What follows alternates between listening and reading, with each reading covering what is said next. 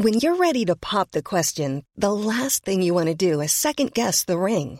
At BlueNile.com, you can design a one-of-a-kind ring with the ease and convenience of shopping online. Choose your diamond and setting. When you find the one, you'll get it delivered right to your door. Go to BlueNile.com and use promo code LISTEN to get $50 off your purchase of $500 or more. That's code LISTEN at BlueNile.com for $50 off your purchase. BlueNile.com, code LISTEN. Hey, it's Danny Pellegrino from Everything Iconic. Ready to upgrade your style game without blowing your budget? Check out Quince. They've got all the good stuff, shirts and polos, activewear, and fine leather goods, all at 50 to 80% less than other high-end brands. And the best part? They're all about safe, ethical, and responsible manufacturing. Get that luxury vibe without the luxury price tag. Hit up quince.com/upgrade for free shipping and 365-day returns on your next order. That's quince.com/upgrade.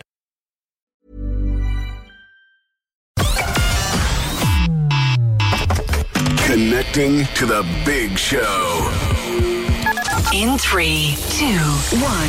To the people that have done this, your time is running out. You will be found and you will be dragged before court. The small businesses we know in every sector that are being hit here. Do we want all those local little cafes gone? Our differences should be celebrated. It's something to embrace. Different backgrounds, different races. We're the one for Cork and ready to talk. Can we just talk? Call 0818 96 96 96. Text or WhatsApp 083 396 96 96. Email opinion@96fm.ie. The lines are live. Let's kickstart the conversation. This is the Opinion Line with PJ Coogan on Cork's 96 FM. Do you ever wonder what makes a great ad, a great Christmas ad? We're going to start something on the show today with the great Christmas ads. We're going to let it run for the rest of the week until we pick your all-time favourite. Tell you why. This is the 29th of November. So the first day of December is Thursday.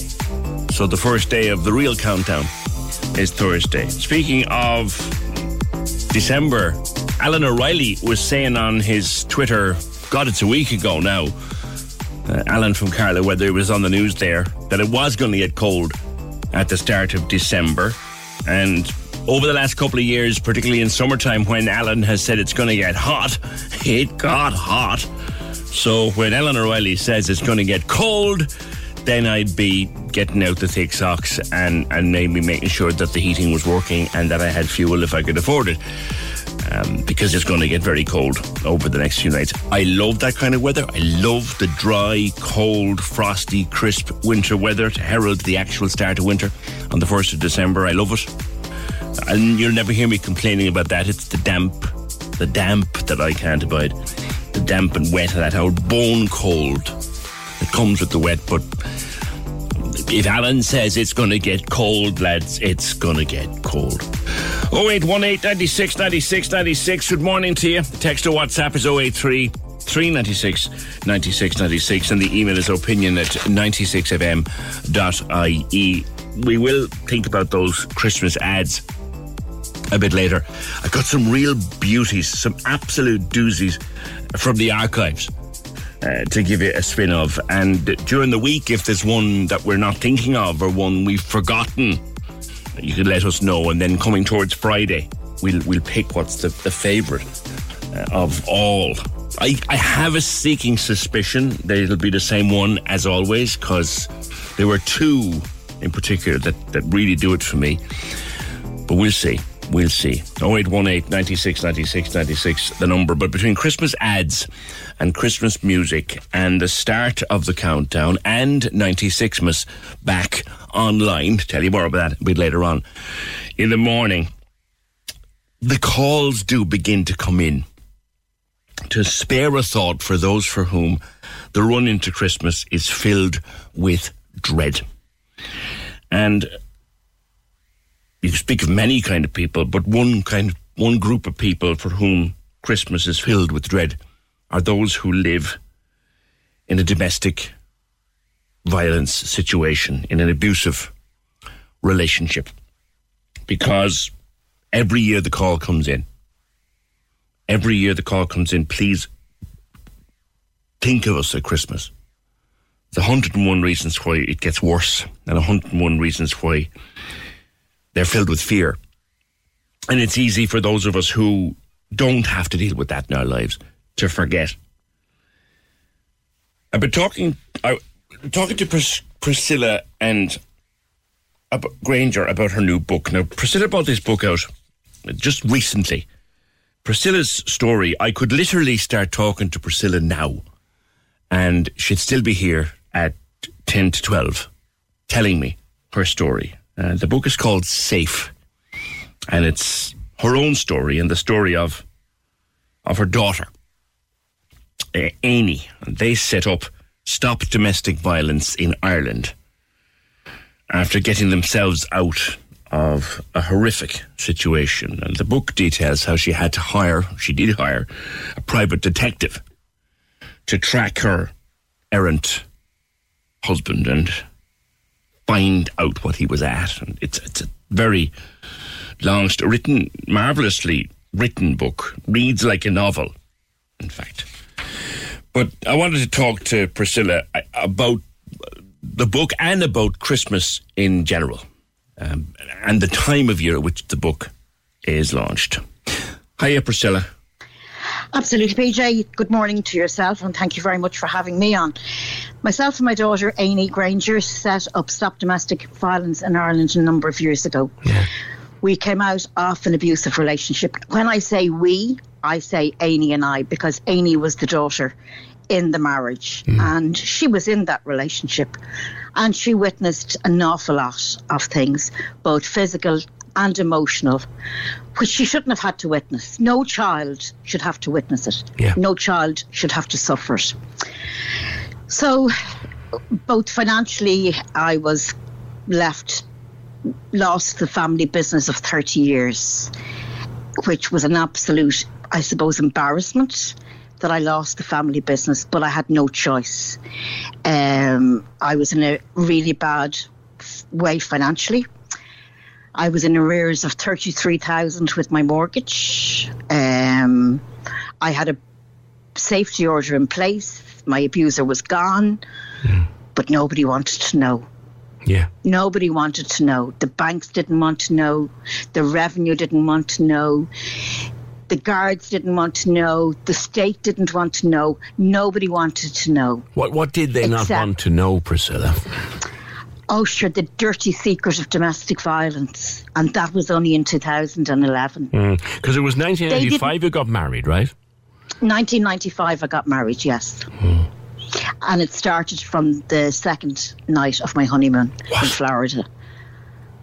He never, ever laid a finger on me until then. And then when I became pregnant, it got worse. And how long did you know him at that stage?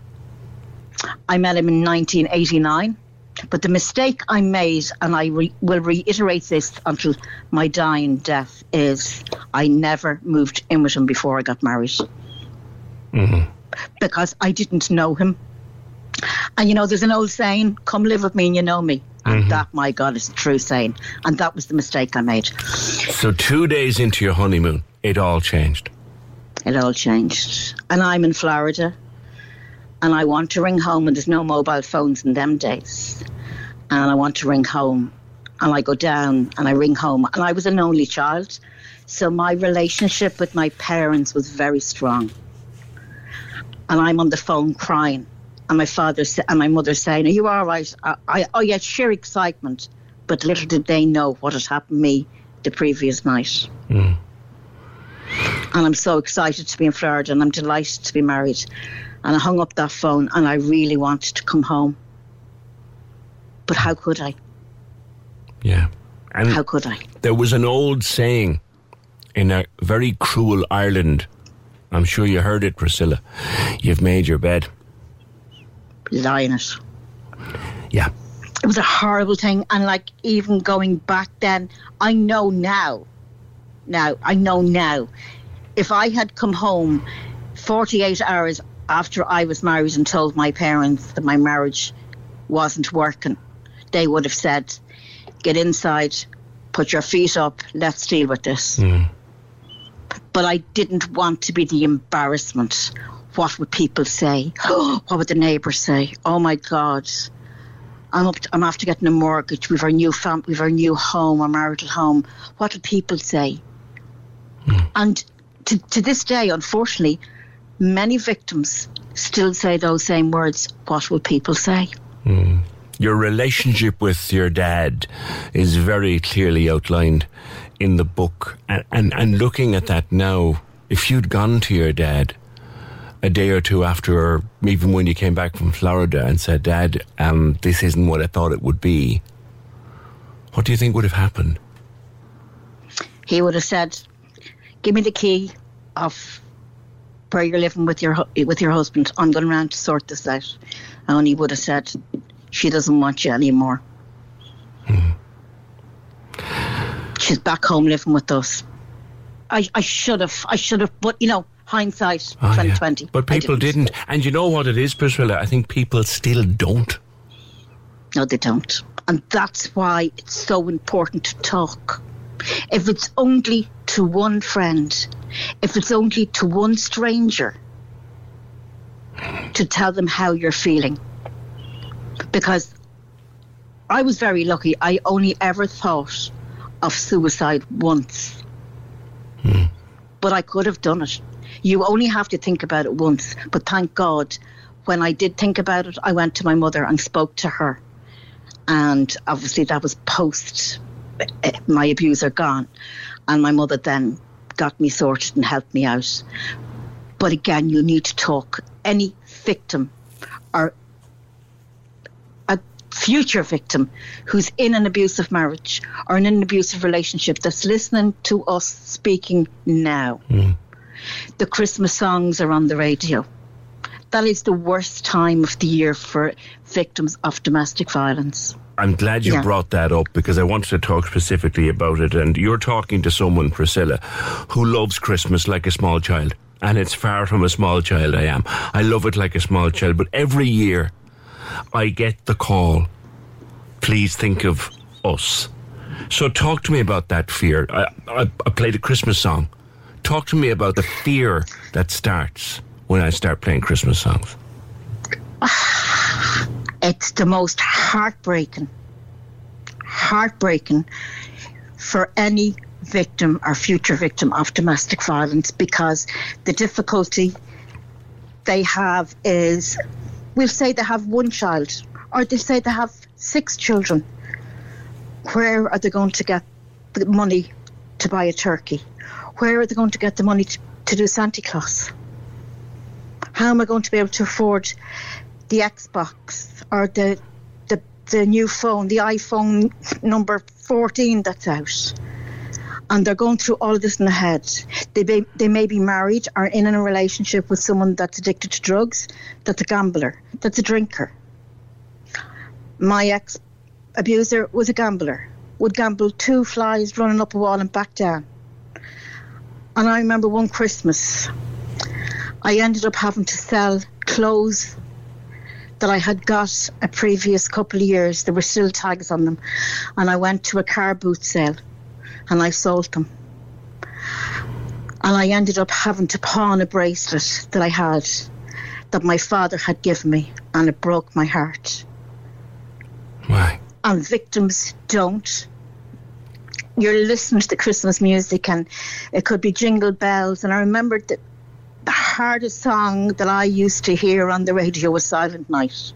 That was the hardest hymn when you hear it. Do you want to tell me why? Because Silent Night, Holy Night, right? All that's calm.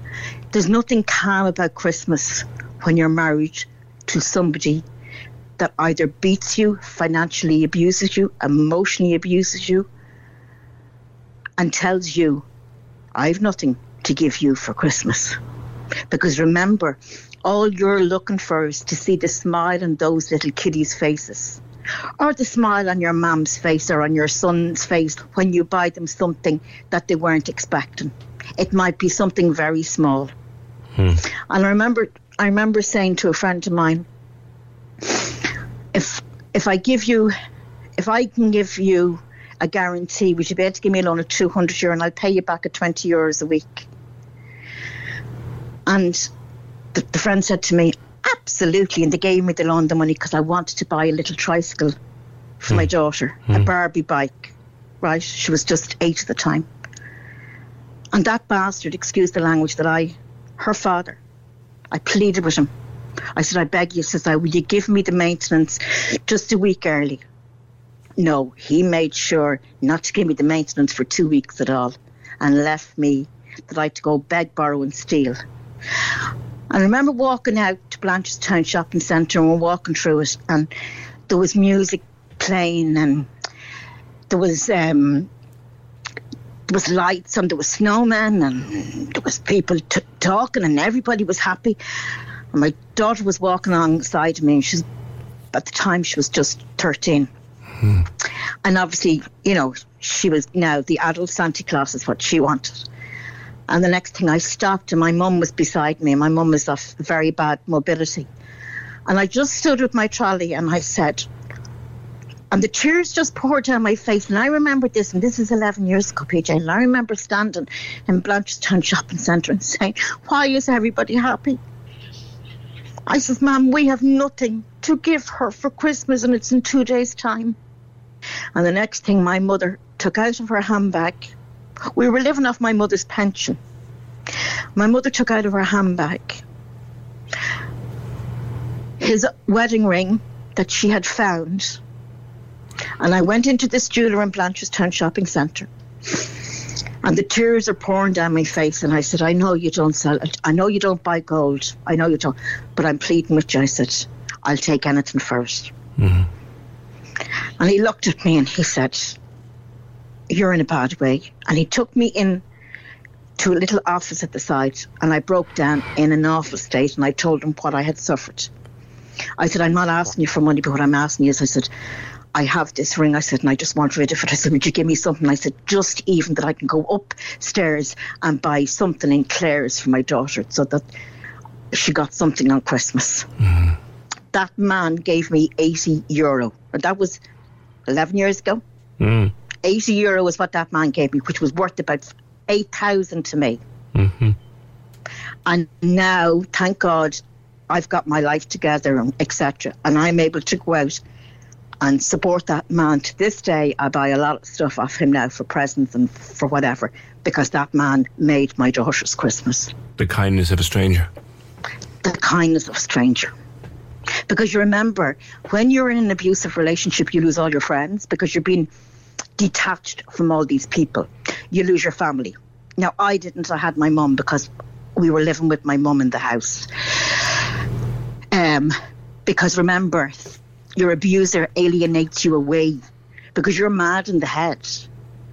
Absolutely stone mad, the victim is, because you've been chipped at and chipped at. As I said, I went in to my relationship like a cement block, and I came out a piece of grit because he continually chipped and chipped and chipped and chipped and chipped and chipped at me non-stop. Mm. And then you lose the courage because remember, he's been at you and at you and at you and at you, and you lose the courage, you lose your confidence.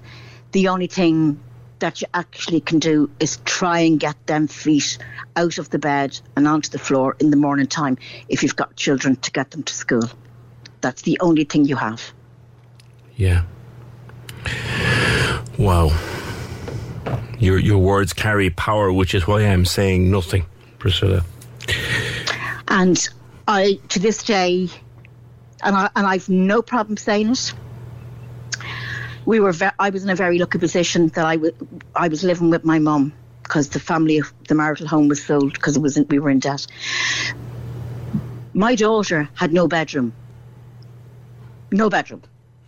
Because the rooms were let out. I used to take students in, so the rooms were let out to students. We had a mattress, and we'd take the mattress out from behind the sofa in the kitchen every night. And I'd pull the mattress out, and I'd say to my daughter, now this would be after doing the homework or whatever, we'd be in my mum's after having a bit of dinner, and we'd pull the sofa out in the kitchen on the floor. and we put the sheets on it, and we'd lie down, and I'd always make it a joke or a laugh. And we had at the time we had 2 dogs, and the next thing, I'd lie down and I'd say, remember, Amy, this isn't going to last forever. I promise you, Amy, you're going to have your own bedroom very, very soon. I promise you. And her words back to me, PJ, was, but ma'am, we're safe. Yeah. We're safe, ma'am. Again, I'm thinking about people who are listening to us now who are in a similar situation and probably haven't talked to anybody and are maybe listening with tears flowing into the cup of tea. Sometimes you think about the kids and you wonder, do they notice? How do they feel? They do, yeah. They do know. I thought my daughter didn't know. And she described it that she remembers when we were living together, the 3 of us, that she would look at a purple wooden balloon with her name, AINIE, written on it, which was made by, or sent to us as a gift from the States. And it was hanging in her bedroom when she was small. And she would look at that and she would say she would count the letters on it. And she'd count the letters and hope that after the 3rd time she'd count them, that he'd stop hitting. Oh my and God. Stop screaming at me. And stop roaring at me. And the language and the abuse. And to this day, that balloon is still in this house because that's her saviour, as she said. My. The book is your story, you and Amy's story, about, the marriage, the breakup of the marriage, the aftermath, setting up Stop Domestic Violence in Ireland. Why did you want to set up a group like that? Because we don't want any more victims dead. We didn't want to be a statistic of the state, because at the end of the day, domestic violence is not a crime in this country, which is an absolute disgrace. So the perpetrator can get away with loads. The guards, we need more Gardaí trained in Ireland. Yes, they're doing great work. You have headquarters down in Cork as well. We've headquarters here in Dublin. We've only got 23 refuges in Ireland. We've no refuges for men. So men, if they're abused, where do they go? If they are homeless, they end up on the streets because the only place for them is a hostel. So there's no refuge for men. You brought up the subject of men, and I was going to go there because invariably something else that happens when I talk to someone like yourself is I'll get the call or the message, don't forget about men. And men, there's an old saying we have, and we keep saying it, and it's so wrong. Men don't cry. Men can't cry. Men can't cry because men don't do things like that. Well, they do, because we've got men that come to us in a bad way, and we give them the courage and we give them the strength, and we say, you can do this. If Amy and Priscilla did it, so can you. And we give them that strength. We give them the confidence. Remember, not everybody comes out of an abusive relationship with nothing. But they come out, they have lost their sanity, they've lost their independence, they've lost their confidence, and so do men. Can I lastly and briefly, Priscilla, come back to Christmas? Because, look, we're only a couple of weeks away. You've explained earlier on how hard it can be. Can you talk to someone who's in trouble right now? Yeah. Anybody out there in an abusive relationship, everybody's case is different. Everybody's case is completely different. What you got to do is you got to take a deep breath. It's the first thing you do. Christmas is too near to start going to solicitors, going to guards. Unless you are in an extreme dangerous position, then you need to go to the guards. For now, you record a daily diary. If it means every hour, you do it every hour. If it means you having to do shorthand and you put teacup for bad humour, you put that into it. You put in your own abbreviation so that you can extend it when your abuser is not about. Record dates, times. Talk to us. You might still be in your abusive relationship in 6 months' time. That doesn't matter to us. We just want to make sure you're safe. We will then get you to the next point. Anybody struggling at Christmas and there is no food. Now, obviously, we can't send hampers to Cork, but we have a couple of vouchers. If there's anybody near the Christmas time that's not going to have any food on the table, contact us. We're not going to see anybody going hungry here in this country. Can I offer it to anyone who is listening, as I say, in trouble? If they want to come to us, we can put you in touch with them. Correct. Absolutely. We'd be more than delighted. And, you know, at the end of the day, Stop Domestic Violence is on Facebook. If you want to take a look at the link of the book, it's on our Facebook page. If you want to call me, no problem. My number is there. I've no problem giving it out on the air either. But always delete the numbers on your phone because abusers go through the telephone. Yeah. Because they're control freaks. But if anybody does want to purchase the book, we'd be delighted for the support. We also want to make it, all of the books, we have 5,000 on the first run. And we hope come March, when they're all sold, we're going to donate 20,000 to different support groups nationwide. Okay. So we'll be going to Cork, we'll be going to Galway. We're not going to give them out willy-nilly to all the support, all the ones that get massive funding from the state. It's not going to happen like that. We're going to go to the people that are on the front line, like ourselves, that don't have glossy brochures, that don't have a load of committee on their board, that don't go out for these luncheons and waste money. We'll be on the ground meeting the people that genuinely need it. Okay. Priscilla, I would love to talk again in the future. Well, always here.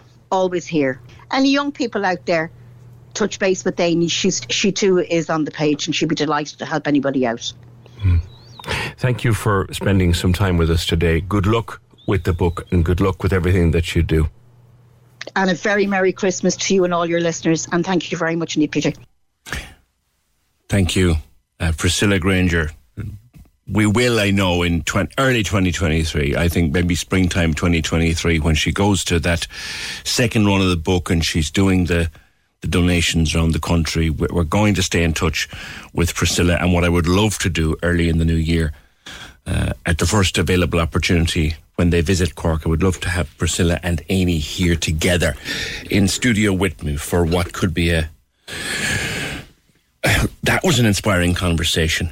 But I think we should do more about this in the new year. I've taken many a call. I've spoken to many a person about domestic abuse, domestic violence over the years. I've never been quite so knocked sideways as I have been by talking to Priscilla. And I tell you, I could have stayed with her for 3 solid hours. 0818 96 96 96. If you need help right now, the Cork Domestic Violence Centre, OSS Cork, are at 1-800-497-497. That's 1-800-497-497. If you feel you could benefit from speaking to Priscilla or to Amy, we will give you their number. So call us. You don't have to give us your name. You don't have to tell us where you are or what situation you're in. If you want their numbers, we'll put you in touch. Priscilla, I send you my love. I'm a 56-year-old happily married lady. I've hung on to every powerful word you've spoken. Oh my God, PJ, I'm a social worker on my way to a home visit. That's the strongest lady I've ever heard. There are tears rolling down my face. I hope she has a wonderful Christmas. Oh my God, the poor woman I'm with, PJ. I wish her and her darling daughter every happiness. What a strong woman. What a mum. Yeah, that lady has me on floods. Heartbreaking. I have a friend who confided in me some of the abuse. No matter what I'd say or advice I'd give, she'd go back every time. 16 years later, she's still with him. She has stopped talking about it and acts like all is okay. But I know that a leopard doesn't change his spots. That's dealt with in the book. There's a reason why people keep going back. And it's not a weakness. There's a reason why people keep going back. The book I would recommend, you get it in Waterstones or anywhere, $14.99. It's called Safe. It's written like a novel, written by Shane Doran with the two women. It's powerful, and we will, Eames Fergal, at some stage in the new year when she's visiting Cork, we will get them in here. Priscilla and Amy together. Yeah, that particular 20 minutes has kind of knocked me sideways, and I think it has knocked a lot of listeners sideways also. 0818 96 96 96. Can we just talk? The Opinion Line with PJ Coogan. Call us now. 0818 96 96 96. On Cork's 96 FM. Reading an article in the Mail in the last, was it this morning or... Yeah, you know, with online, you don't know when it first turned up. I think it was yesterday. This is that young people in the UK, they surveyed them, and they don't sing or have never learnt or have no interest in learning the traditional Christmas carols, the traditional spiritual Christmas carols. They certainly aren't doing them in school. Stuff like O Come Emmanuel and maybe Silent Night or Holy Night. You know the ones, the First Noel, Away in a Manger, all those sort of traditional spiritual Christmas hymns that we had, Adeste Fideles, which we all learned. I know I certainly learned it. Adeste Fideles in school. They're not learning it anymore. They're not even learning it in English. Oh, come on, you faithful. We knew it in Latin. And that's not 100 years ago.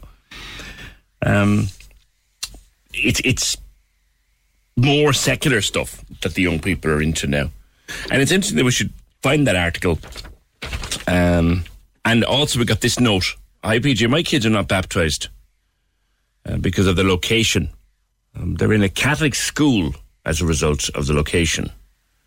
I'm very happy with the principal and his thoughts about their lack of religion. But I'm also worried they'll feel excluded at the back of the classroom, drawing pictures during religion class.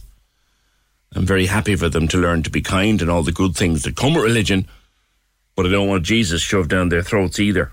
That came in from Emma. And all this kind of stuff came in at the same. And I guess because, I suppose, we're coming up to, whether you like it or not, Christmas is a spiritual and religious festival. For many people. For other people, it's not. But for many people, it is. And for a lot of us, it has a certain spiritual element to it. And all that ties in with what you're saying, Graham. It's time to... And you are a teacher and you are a father. You think it's time to take religion out of the schools entirely and teach it at home if that's your choice. Good morning. Morning, PJ. How are you getting on? Apologies in advance, my voice doesn't sound great. I'm a bit under the weather at the moment. That's okay. Yeah, look, and obviously being clear, I'm not speaking in relation to my school or patron or anything like that. Just my own personal opinion. But I don't think religion, in a form of authoritative indoctrination role, has any place in school whatsoever.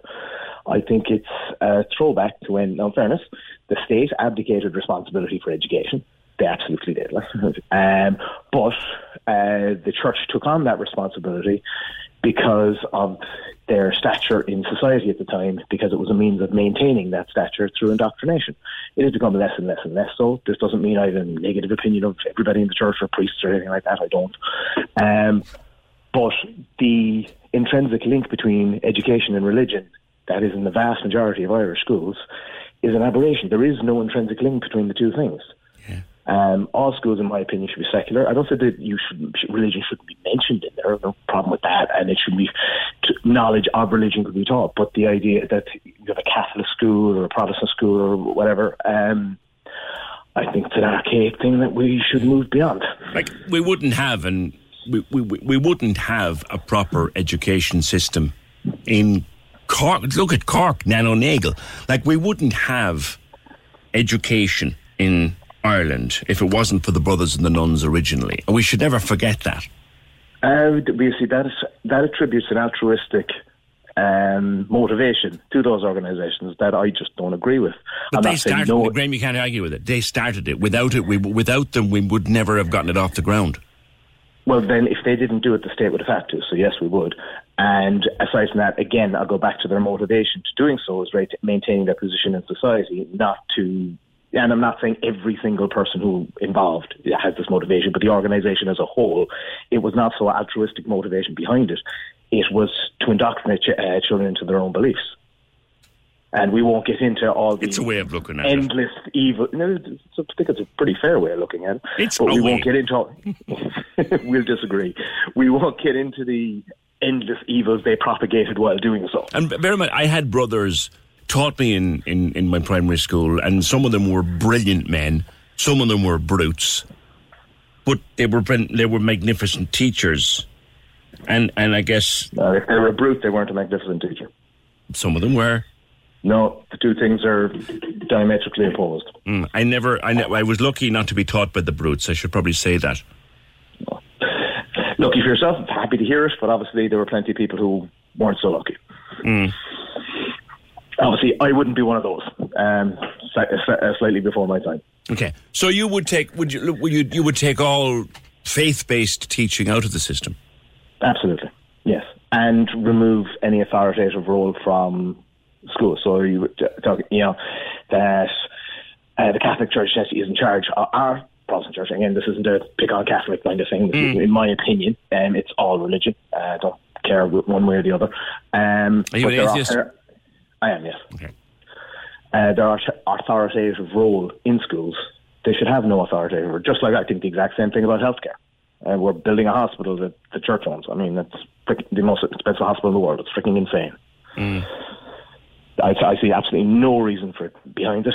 And people say, personal opinion as well, all the land that they currently own, that the schools are built on, it should be either donated by them voluntarily or CPO'd off them. Now, don't get me wrong, by the way, and we're talking, I suppose, in the wake of the horrible stories that have come out of the Spiritan schools. And I would very much hasten to have it known that I was as horrified as the next man. I was taught by brothers. And I never saw any of that happen. Ever. But even in my own time, not in any way the equivalent, but the idea that it would be just brothers or nuns who were doing that kind of thing. They were lay teachers at the time. They were, and lots of them. So I would, yes. So I would like to say, I think I wouldn't say it's solely nothing to do with the organisation, because obviously there are other things outside of school they were still doing. Horrific things. I don't want to minimise them in any way. But there were lay people involved, so let's not pretend otherwise. So I think as much, or to a degree, the time as well. Not that is any excuse whatsoever for that kind of abuse of people. But just separate from it, I just don't think there is any intrinsic association. There isn't. We are an aberration when it comes to developed countries that have so much of our education controlled by the church. I think it's ourselves in Malta. We have a huge amount. Yeah, interesting. Malta, you mentioned, Malta is also the only other country in the world that votes the same way we do. Well, I'd give out about that too, but that's a separate topic. Sorry. Look, it's a very simple thing. It's not a hate of Catholic. Much as I am an atheist, I don't pretend otherwise. It's not a. You weren't born. Were you raised a Catholic? I would be honest. No one's born anyone. But yes, I was. I think my last communion, and the last time I was in church in terms of kind of worshiping, I think I would have been about 14. And the priest told me not to come back. I didn't say anything too bad, but I gave him my honest opinion. I was told not to come back. We had my parents, and that was that. Right. Yeah. So, some people might choose to have their children brought up in a religious ethos. Others might not. As is absolutely their right. How they bring up their children. I mean, to be very clear, but as strongly as I would argue it has no association with the church, I would argue equally strongly as a parent's choice how they bring up their child. I mean, I wouldn't agree with it. It's not how I would bring up my children, but I mean, that's my choice. Someone who would bring their children up as Catholic or Protestant or Muslim or whatever would disagree with my choice, and they're perfectly entitled to. But they wouldn't enforce it upon me. But the idea, now the counter argument make that I'm the one trying to take, or if my views were taken more widely, that I'm the one trying to push my views on by removing religious education. but I'm not removing it. Religious education can take place in religious context. Would you have religion class, Graham? No, I wouldn't. I think it'd be... now, it depends on how you do it. Would I see that as a possibility of it being taught as part of... it can be covered in history to a degree. It could be covered in CSP classes, as, you talk about world religions, major faiths and all that kind of stuff. I have no problem with people, so they are aware of what... if you look at history... beliefs and all that kind of stuff. If you look at history, Graham, how many of the more talked about wars in our history, trace them back far enough and you'll find a religious basis to the war? You can't untangle those things. So if you're going to teach history, you're going to teach religion, or you're going to teach about comparative religions, yeah.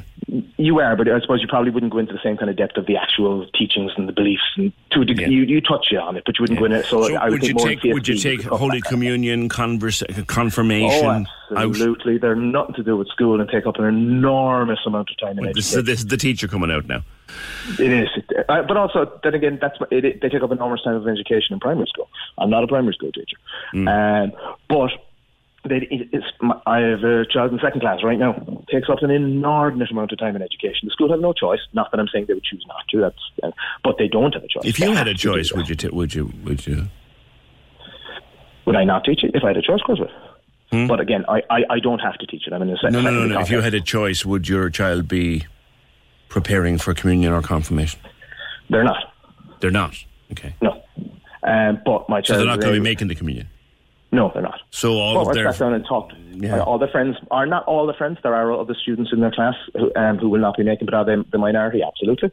Have I had sat down, myself and my wife had sat down and had a conversation with our child. If he turned around and says, no, I want to do it, then fine.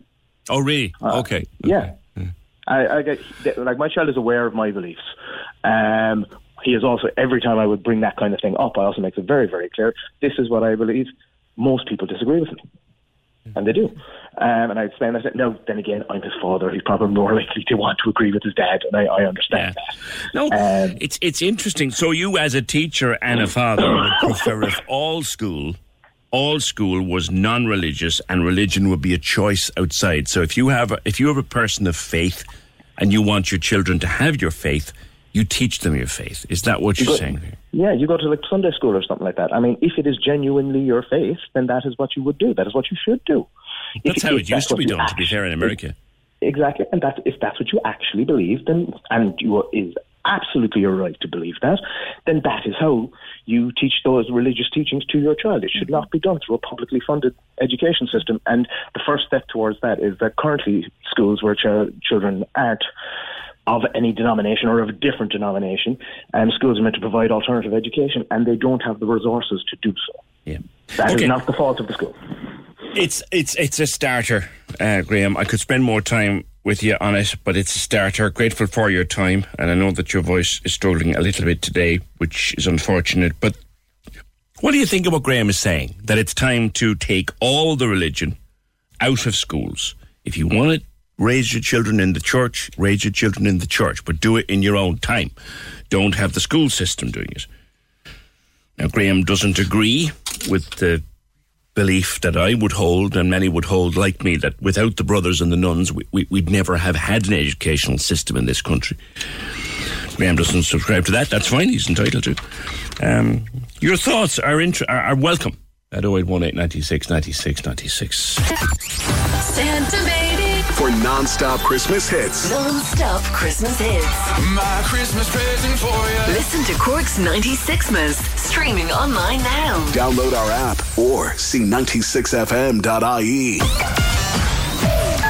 The lines are live. And we're ready to talk. Can we just talk? Call 0818 96 96 96. Text or WhatsApp 083 396 96 96. Email opinion@96fm.ie.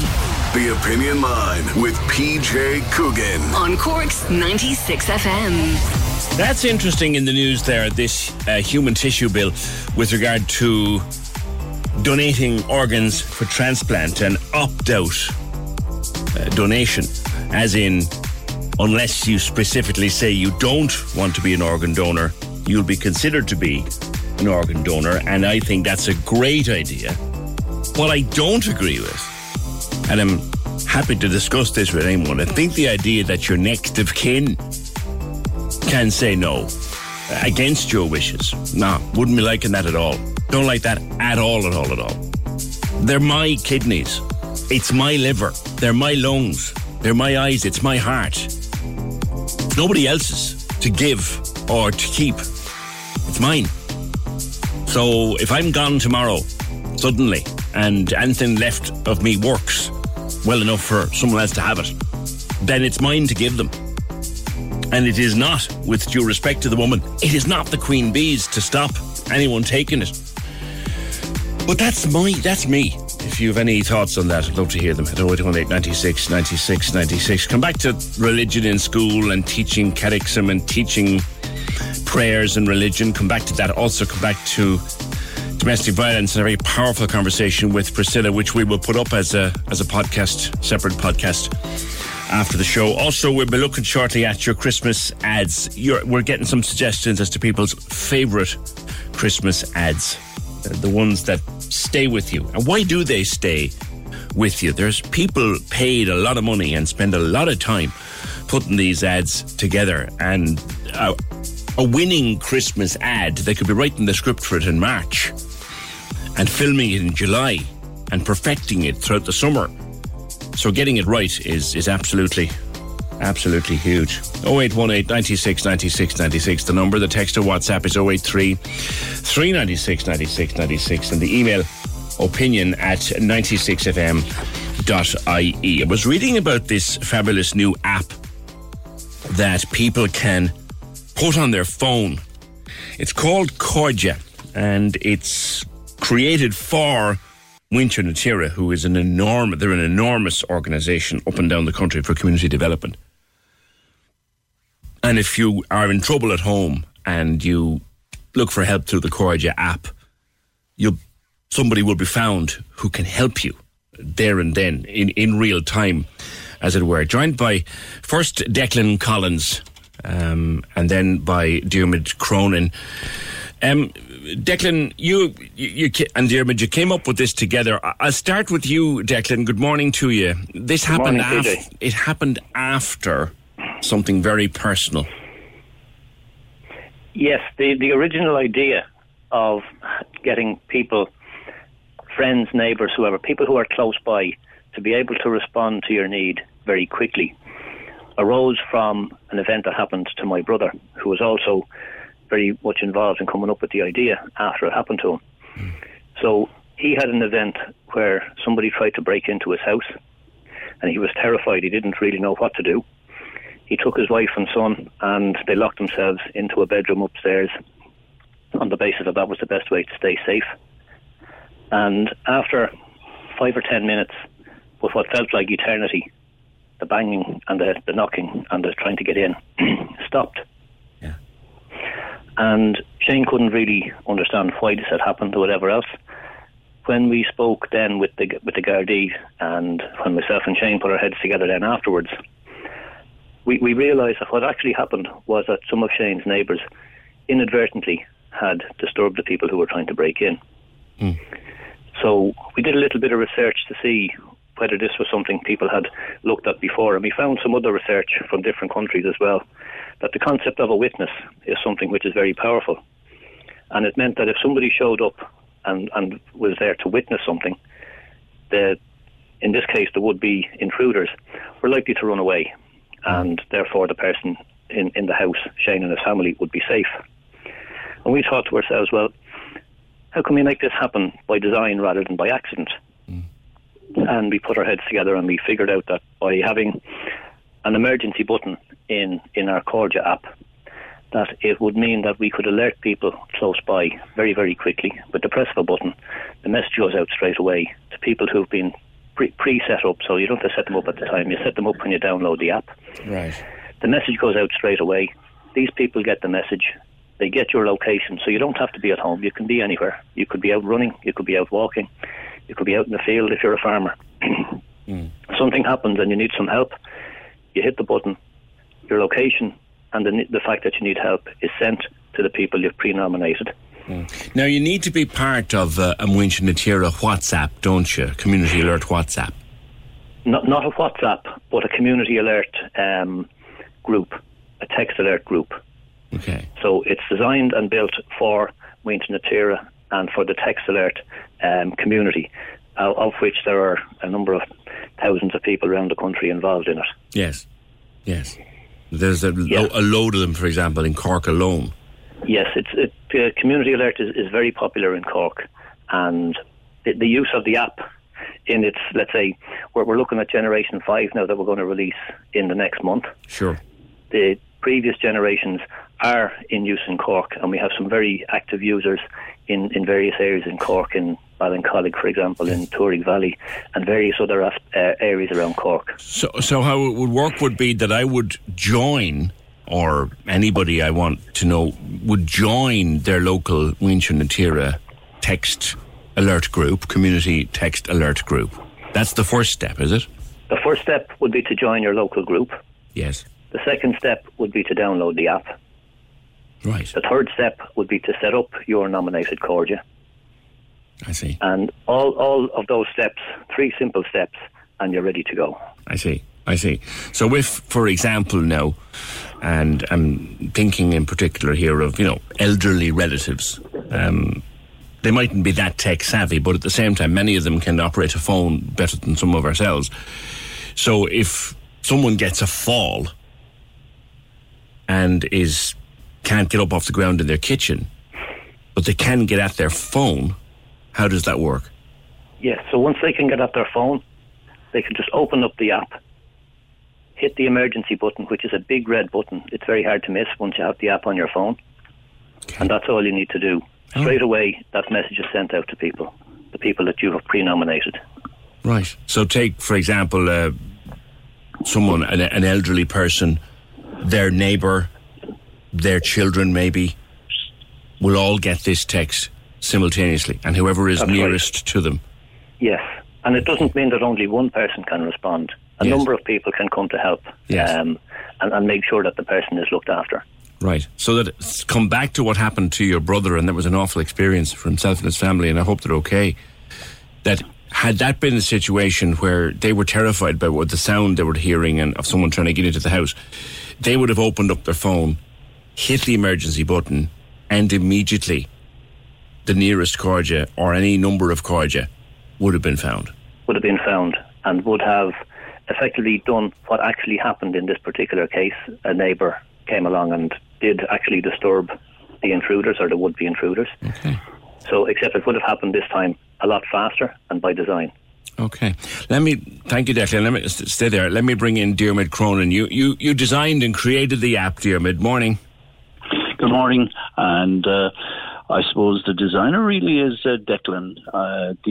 Some of the ideas that have been introduced in the various generations of the app might be coming from myself and the people that I meet at community alert meetings around the Southern Garda region. There's a lot of discussion on this, and we see changing needs out there. Crime constantly is changing since we began text alerts originally way back in 2008 as an SMS messaging service. The amount of burglaries has decreased, probably as a very direct result of the fact that it is no longer possible for criminals to drive around the countryside invisible to all. With the Garda alerts being sent out on a pretty regular basis, whenever there's a problem identified, they quickly hone in on where a car is, where it's going, direction of travel, and that has been a real game changer. However, we're seeing changing crime trends, and there's no need to go in too deep into the amount of assaults, both physical and sexual, that have been occurring across the country over the last few years. Domestic abuse, catcalling when ladies are out for a run, just nastiness. Yes. And speaking to ladies at meetings, I realised that quite a lot of people, and indeed a lot of men also, are very concerned about being in isolated places. And this is a way of doing something positive to increase the safety and the security of our friends, our relations, our neighbours, our members in our groups. I was talking to Declan in terms of people like his brother in the middle of a robbery, or someone who has a fall at home in their kitchen or anything like that, but looking in terms of women walking home alone, and I guess on these dark, cold nights of winter, it's more relevant than ever. So the woman is walking home on her own from work, if she's been working in the corner shop or working in town or working wherever. She gets the bus, she's got a little bit of a walk from the bus up to the house, she feels that someone got off the bus behind her, and she's worried and she's frightened, which is an awful way for someone to have to be. She reaches into her handbag or grabs the phone out of her pocket of her jeans, taps this button, and immediately somebody knows she needs help. And exactly where she is. That's now, go into that for me, Dermot. Go into that bit for me, because that's fascinating. What Declan has introduced this time, as a result of our numerous lengthy conversations, is a location button on the app that gives the friend, the husband, the concerned person an exact location of where I am when I press the emergency button. Wow. This app is not tracking you on a day-to-day basis. It's neutral, dead, not taking any data or any battery power from your phone until you switch it on. Well, when you open the app and hit emergency, it geolocates you there and then. Exactly. Wow. And only then. And at that stage, once the friends are notified that you're up some road or some by road or up a field, it could be a farmer after taking a hurt in some isolated corner of land. Look, we have no idea the situations that people get into, and this is a way of finding somebody and directing help to them as quickly as we humanly can. And I think it's a game changer, that it has huge possibilities, and I expect to see a lot of people coming into community alert groups asking can they join the text alert service and get their phones loaded with this application for their own safety. Dermot or Declan, either one of you take this. Like, this app I could see working, like you say, a rural community area, wherever, but could this app work in a city centre, for example? Yes, it could. Yeah, no problem. You know, because I'm thinking in terms of young women, and particularly young women, but young men too, walking home a dark street in the dead of night, and they have to go up that dark street to get to the apartment they live in at the end of it. There's no other way. They walk down this dark street, and something alerts them, something frightens them. Yes. Tap the button, and their flatmate can be out of the apartment. Quick, smart. Yes. Exactly, yeah. Exactly. In some ways, it possibly is even yet to be proved, but I would imagine that you'd even have better location in the city because the cells for the phones are so close together in the city that it uses the phone cell to track you. Declan is probably more... Yeah, Declan, it uses the phone cell to track you, yeah? It uses GPS location services on your phone. Right, okay. Wow. So that's what it does. And as Dermot said, when you hit the button, that's when we use your location. Okay. And when somebody responds, we also use their location to let the person who hit the button know how far away they are, so they know that help is close by. Lads, if I wanted to join, my first step would be to join, obviously, a Muintir na Tíre community alert group. How would I do that? Where would I go about that? You have my permission to give my phone number to anybody, and my email address is dermot@muintir.ie. Okay. And I'll steer people, depending on where they're living, to an appropriate group. I see. Okay. And are they very localised, Dermot? For example... There's about 180 groups in County Cork alone. Right. For example, I live in Douglas. Okay. Yes, there's a couple of the groups around Douglas. You have Hilltown Ballyorban, you have Rochestown, you have a group in Douglas going up there to Frankfield, Grange and beyond, Toker, Ballinlough, Ballincollig. Right. Just for... So you would sign in to the group. You would get on your local text alert group, and then you would download the app. Yeah. Now, to be honest with you, it will work no matter what Muintir na Tíre, the alert group you're in. I see. Ideally, you would join your local one, but let's take the position of many people in the country that they might live in the city and their heimat is some country village. I was just going to say that. Like, you might work in the city and spend time in the city, but you might live in Fermoy. Yes, exactly. The home place might be far away, but if you're a member of any group anywhere in Ireland and you're registered with us, the registering with the local group really is a security feature in that we know who we're dealing with. Okay. The local group will understand the person and know they're kosher. This is fascinating. This is absolutely fascinating, this idea and where it came from, indeed.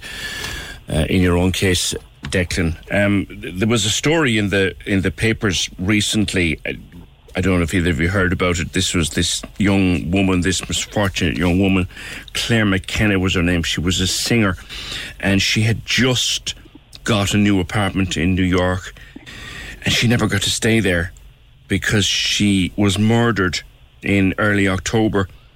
Her body was found in a bush at 9:30 in the morning in Queens in New York, and something frightened her. Something happened to her. Somebody killed that girl. And if she had an app like yours in her phone, I know New York is far from here, but if she had an app like that in her phone, someone would have known she was in trouble. And her dad, she sent a text to her dad just hours before her death. She was frightened. Yeah. Exactly. Somebody would have known, horrible situation for both that girl and her father to be in. Yeah. To be so far apart, unable to do anything. Declan, sorry, you were saying something there. I was saying if she had some cordia set up in the local area where she was, then it may have been something very beneficial to her to be able to alert people. I don't know where her dad was, but I'm guessing he may have been in Ireland. No, he was in New York, I believe. Oh, he was in New York, was he? Yeah, I believe so, yeah. So even better, if she had the button, he would have gotten a message and may have been able to get there, depending on how far away he was. And I know this is uniquely an Irish invention and an Irish app, but it would have global application, lads.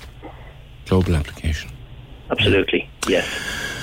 Okay, thank you both, Declan Collins and Diarmuid Cronin, who've set up this app called Cordia. You have to join a Muintir na Tíre text alert group, and you can do that from 18 to 80. Anyone can get involved in one of those, and once you're involved in one of those, you download the app, you set up who your friends are, your best friend, your sister, your brother, the guy you work with, person, anyone who's on the app with you. And then if anything should happen to you or befall you any time of the day or night, you take out the phone, you tap emergency, and someone is alerted. The nearest to you will come and find you. It's a brilliant idea. It's called Cordia. You do need to be... Now, if you want to find out more about joining a Muintir na Tíre community group, you can email Diarmuid, who was just on there with me, Diarmuid Cronin. You can email him, diarmuid@muintir.ie. We're playing all your favourite Christmas hits after midday on Cork's 96 FM. With your local Mace. Amazing value, sure to make you smile this Christmas. The legendary Cork's 96 FM Santa Calls are back. Festive. We've asked Santa to call as many children as possible before the big day, and as a good friend of the show, he's agreed. Ho, ho, ho! Santa Claus is coming to town. To be given a chance to get a call from Santa in the North Pole, simply go to 96fm.ie and fill out the form. Santa Calls. With Dan Seaman Motors, the ho-ho home of Fiat, Alfa Romeo, Jeep and Fiat Professional in Cork. See danseamanmotors.ie. Only on Cork's 96 FM. Now, I've heard about these phones for people who just want a very simple phone and want big numbers, big buttons that they can see. But I didn't know that about them, Deirdre. It's the Doro phone. Morning. Hi, good morning. Bought one last year for my dad. Didn't realise this feature was on it at all. There's a button on the back, and if you press it, it beeps 3 times, and then it'll start phoning, so you can put the order of family members that you want to ring. Right. So, like, I have it ringing my mother first, then my brother, who would be able to answer the phone when he's in work, then my other brother, and then I'm down in West Cork, so I have me down last. Right. But what I thought was fabulous about it is you don't even have to go in and open the phone, you know. If you get a fall, you might be flustered and trying to find a number or whatever, whereas you literally just press this button on the back of the phone and it works away itself. Wow.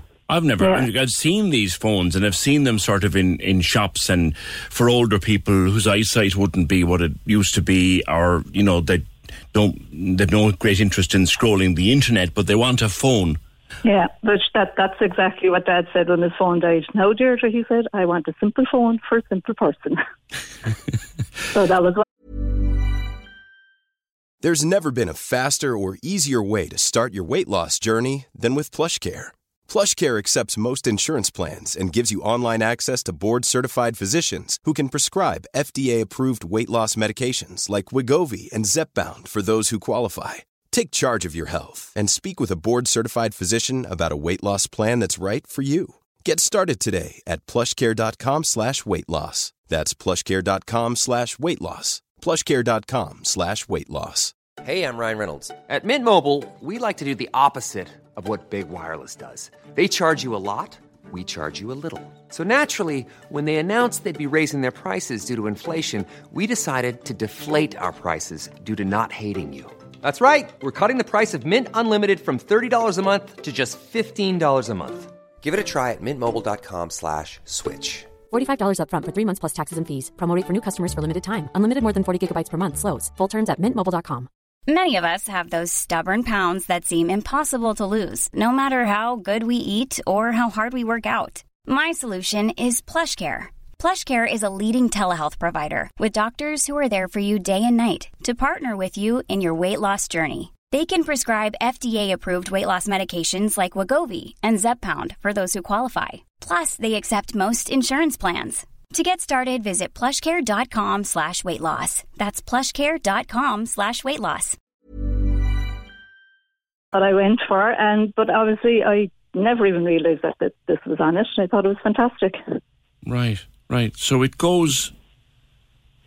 So you put in your number, your brother's number, whatever, and then it rings them in order. Is it until somebody answers? Until somebody answers, yeah. Wow. Yeah. That's absolutely brilliant.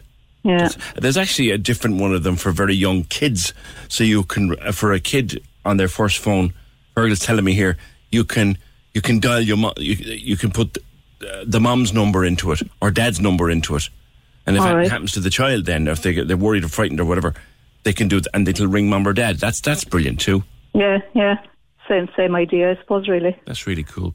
All right, thank you for that, Deirdre. Thank you for that. No, excellent. 0818 96 96 96. There's tons of stuff in on religion and tons of stuff in on other things, and that personal security app, which is called Cordia. Kate says, what a brilliant idea. You'd almost feel safer just from having it without anything happening. I remember I was walking home one night and I got followed, took out my phone and started talking like there was someone there, but of course there was no one there. Oh, I get you. I was so afraid, and they followed me right up to my door. The government should pump loads of money into that app or into that system. You see people doing that. I often see people walking home on their own, particularly women, walking home on their own, and they have the phone up to their ear and they're having a very animated conversation, and you're thinking, are they actually talking to anybody? It's another way of keeping yourself safe. Michael on the Doro phone. Is that it, Michael? Morning. Good morning. What would you like to say? No, I was just listening to the conversation there, and I it's a great idea, the app, but most people have PIN numbers on their phone now, and I'm just concerned that by the time they put in their PIN and access the app, that it might take too much time, and they mightn't have that time. Yes. Where my kids actually have, they got watches from last Christmas, but because we said they were too young to have actual phones. But like, we'd be concerned. We live in the countryside, but like, if they went for a little walk down the road and if something happened, or if they needed our help immediately, they'd just press an alarm button on the watch. The watch has a text message, and they can text. It's all parental control, so they can only have so many numbers on the watch and all that. But there is an emergency button on it where they just press that if they need it, and that keeps on alarming to the parents until they get the help they require. That's actually an excellent idea, but it's a great point that you raised too about PIN numbers and stuff.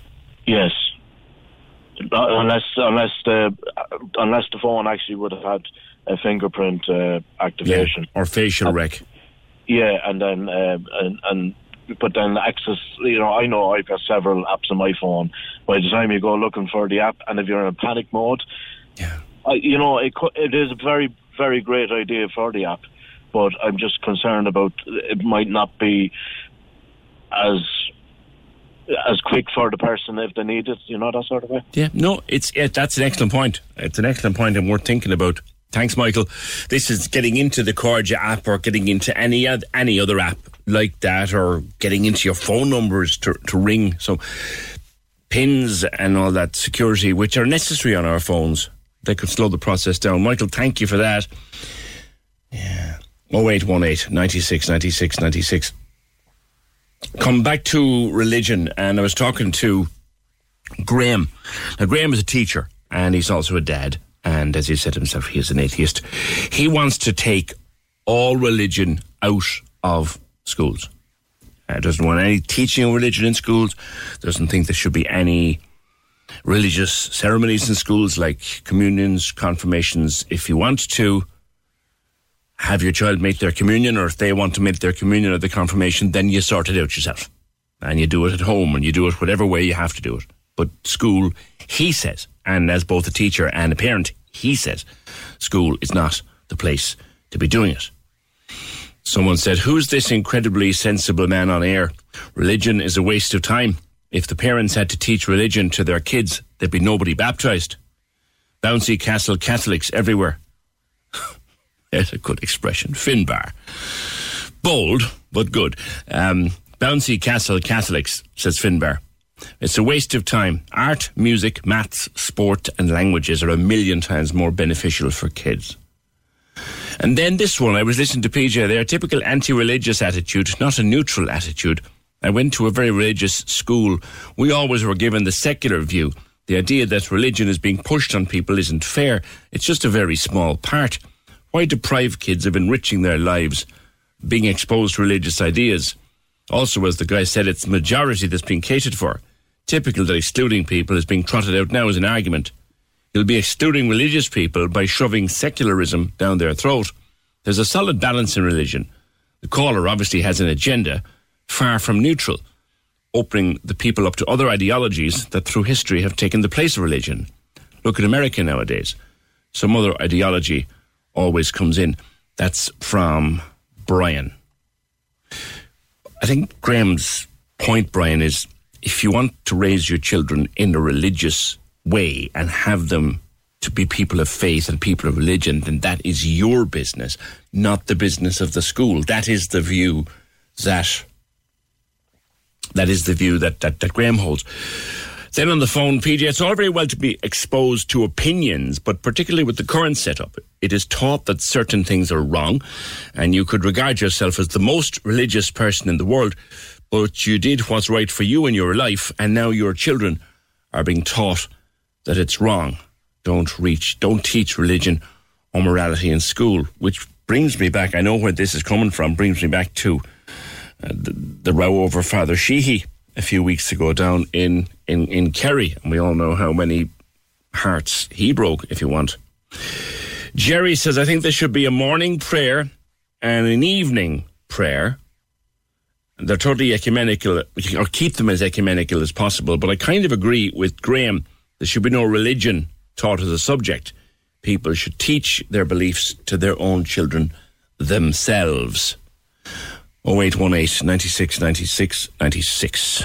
Access all areas on Cork's 96 FM. Your guide to nightlife on Leeside. Hi, it's Michael here with the latest on Cork's entertainment. Kevin McGahern is known to Irish audiences from hosting RTE's Republic of Telly and appearing in the likes of Hardy Bucks. Also a fantastic stand-up, Kevin comes to City Limits Comedy Club this Saturday night with tickets available on the door. Access all areas. Ham Sandwich return to Cypress Avenue for an album launch show on December 1st, celebrating their new album Magnify. Following some superb singles from the top 10 album, the Meath Band have a great Leeside following, with tickets on sale now from cypressavenue.ie. Access all areas. If you have a gig, show or exhibition coming up in Cork in the coming weeks, drop us a line here at Access All Areas. You can reach us on AAA at 96fm.ie. Access all areas. Your guide to nightlife on Leeside. On Cork's 96 FM. These texts and apps are a great idea, says Dee in Goleen, but what happens if you're in a bad reception area? Which is a point. It is a point. But look, they're all a great idea, but people can see, yeah, good idea, but what, Ian? Morning. Hi, PJ, how are things? I just think, it's a very good app, especially for elderly or, informed people or, people like that. But there's been a couple of high-profile cases where mobile phone data has been shut down under EU law. Is it, I won't mention any names. No, don't. Best not to, because it's, apart from anything else, there's an appeal going on. Go on. Yes, but there's been a couple of high-profile cases where mobile phone data that was got by the guards has been shut down under EU law, saying it can't be used. Yes. Is it, But I think, Ian, isn't this more in terms not so much of investigating any potential crime, but if someone feels that they're in danger, or if they know they're in danger, that they're just alerting someone that's nearby that'll come to their assistance. Yeah, and that's why I'm saying it's a good idea. But if something did happen then, and, evidence was accrued and all that, that the case could be shut down because of something like that, which I think is a crazy thing that right. happened. You're thinking so that, let's say you're on your way home and something happens to you and you take the phone, you might be attacked, or you might feel you're going to be attacked or robbed. Yes. And you take the phone out of your pocket and you hit the app, and I'm your buddy and I live half a mile away, and I get into my car and I drive and we apprehend the fellow who's trying to mug you. Yes. Your fear is that when we try and bring him into court, you alerting me through an app might not stand up legally. Well, yes, and like the other party, the so-called accused, if he or she has a mobile phone on them, and you see them, you notice them, but under the mobile phone data rules that the guard might use, that's where it might be shut down, or kind of a grey area. Oh, look, that data protection is just a jungle. Thanks, Ian. Good point. But it's a great idea. It doesn't take from the greatness of the idea for the Corja app. But people like Ian and others, Dee and Goleen, what happens if you're in absolute crap reception, which is all too common, particularly in rural areas. Thanks, Ian. 0818 96 96 96. I forgot to give you this. At least I think I did. I forgot to give you this. This is our Foot Solutions audio. Our Foot Solutions friends on the Grand Parade with us every day this week with a €200 voucher to give away. You're giving the gift of happiness to your loved ones this Christmas with a Foot Solutions gift card. Free your feet and the rest will follow. Here's a classic Christmas. This is another one. You should not be let out on your own. You certainly shouldn't be allowed to go Christmas shopping on your own. If you can't tell me the missing word from this particular Christmas song.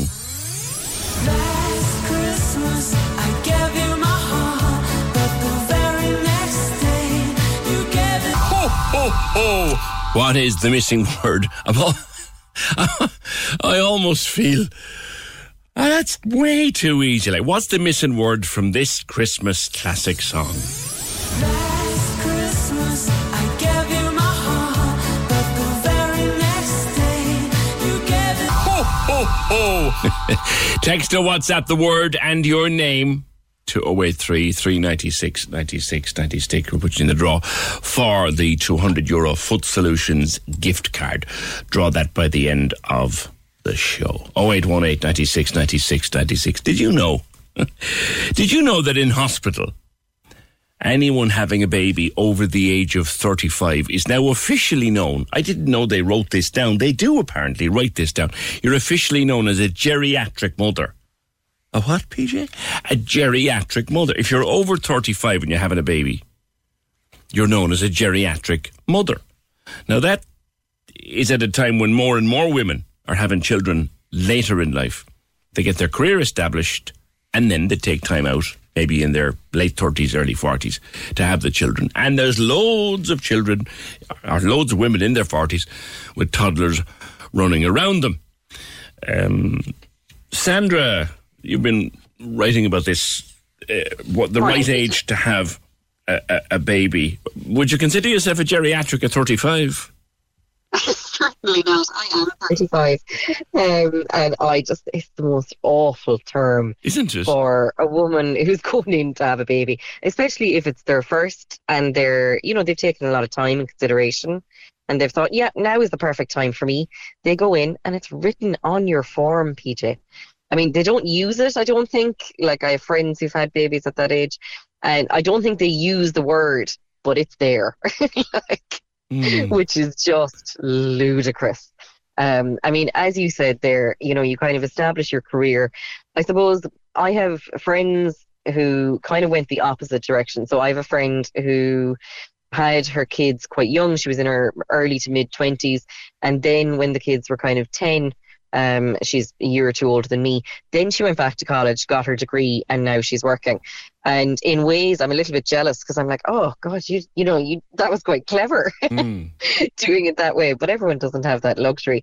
I did it the way most do, in that I kind of worked my way through my career in my 20s, got to a point where I was happy and settled, and then decided to have my family. So I was 31 when I had my first. Right. 31.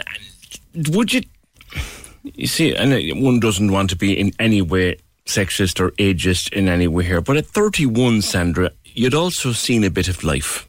You'd lived a bit. This is it. And I do think that's important, yeah. So, I mean, I travelled a bit. I'd lived in America. I'd lived in a part of Europe. I'd gone on honeymoon to Asia. I'd done things, I'd experienced things, I'd had a good few jobs.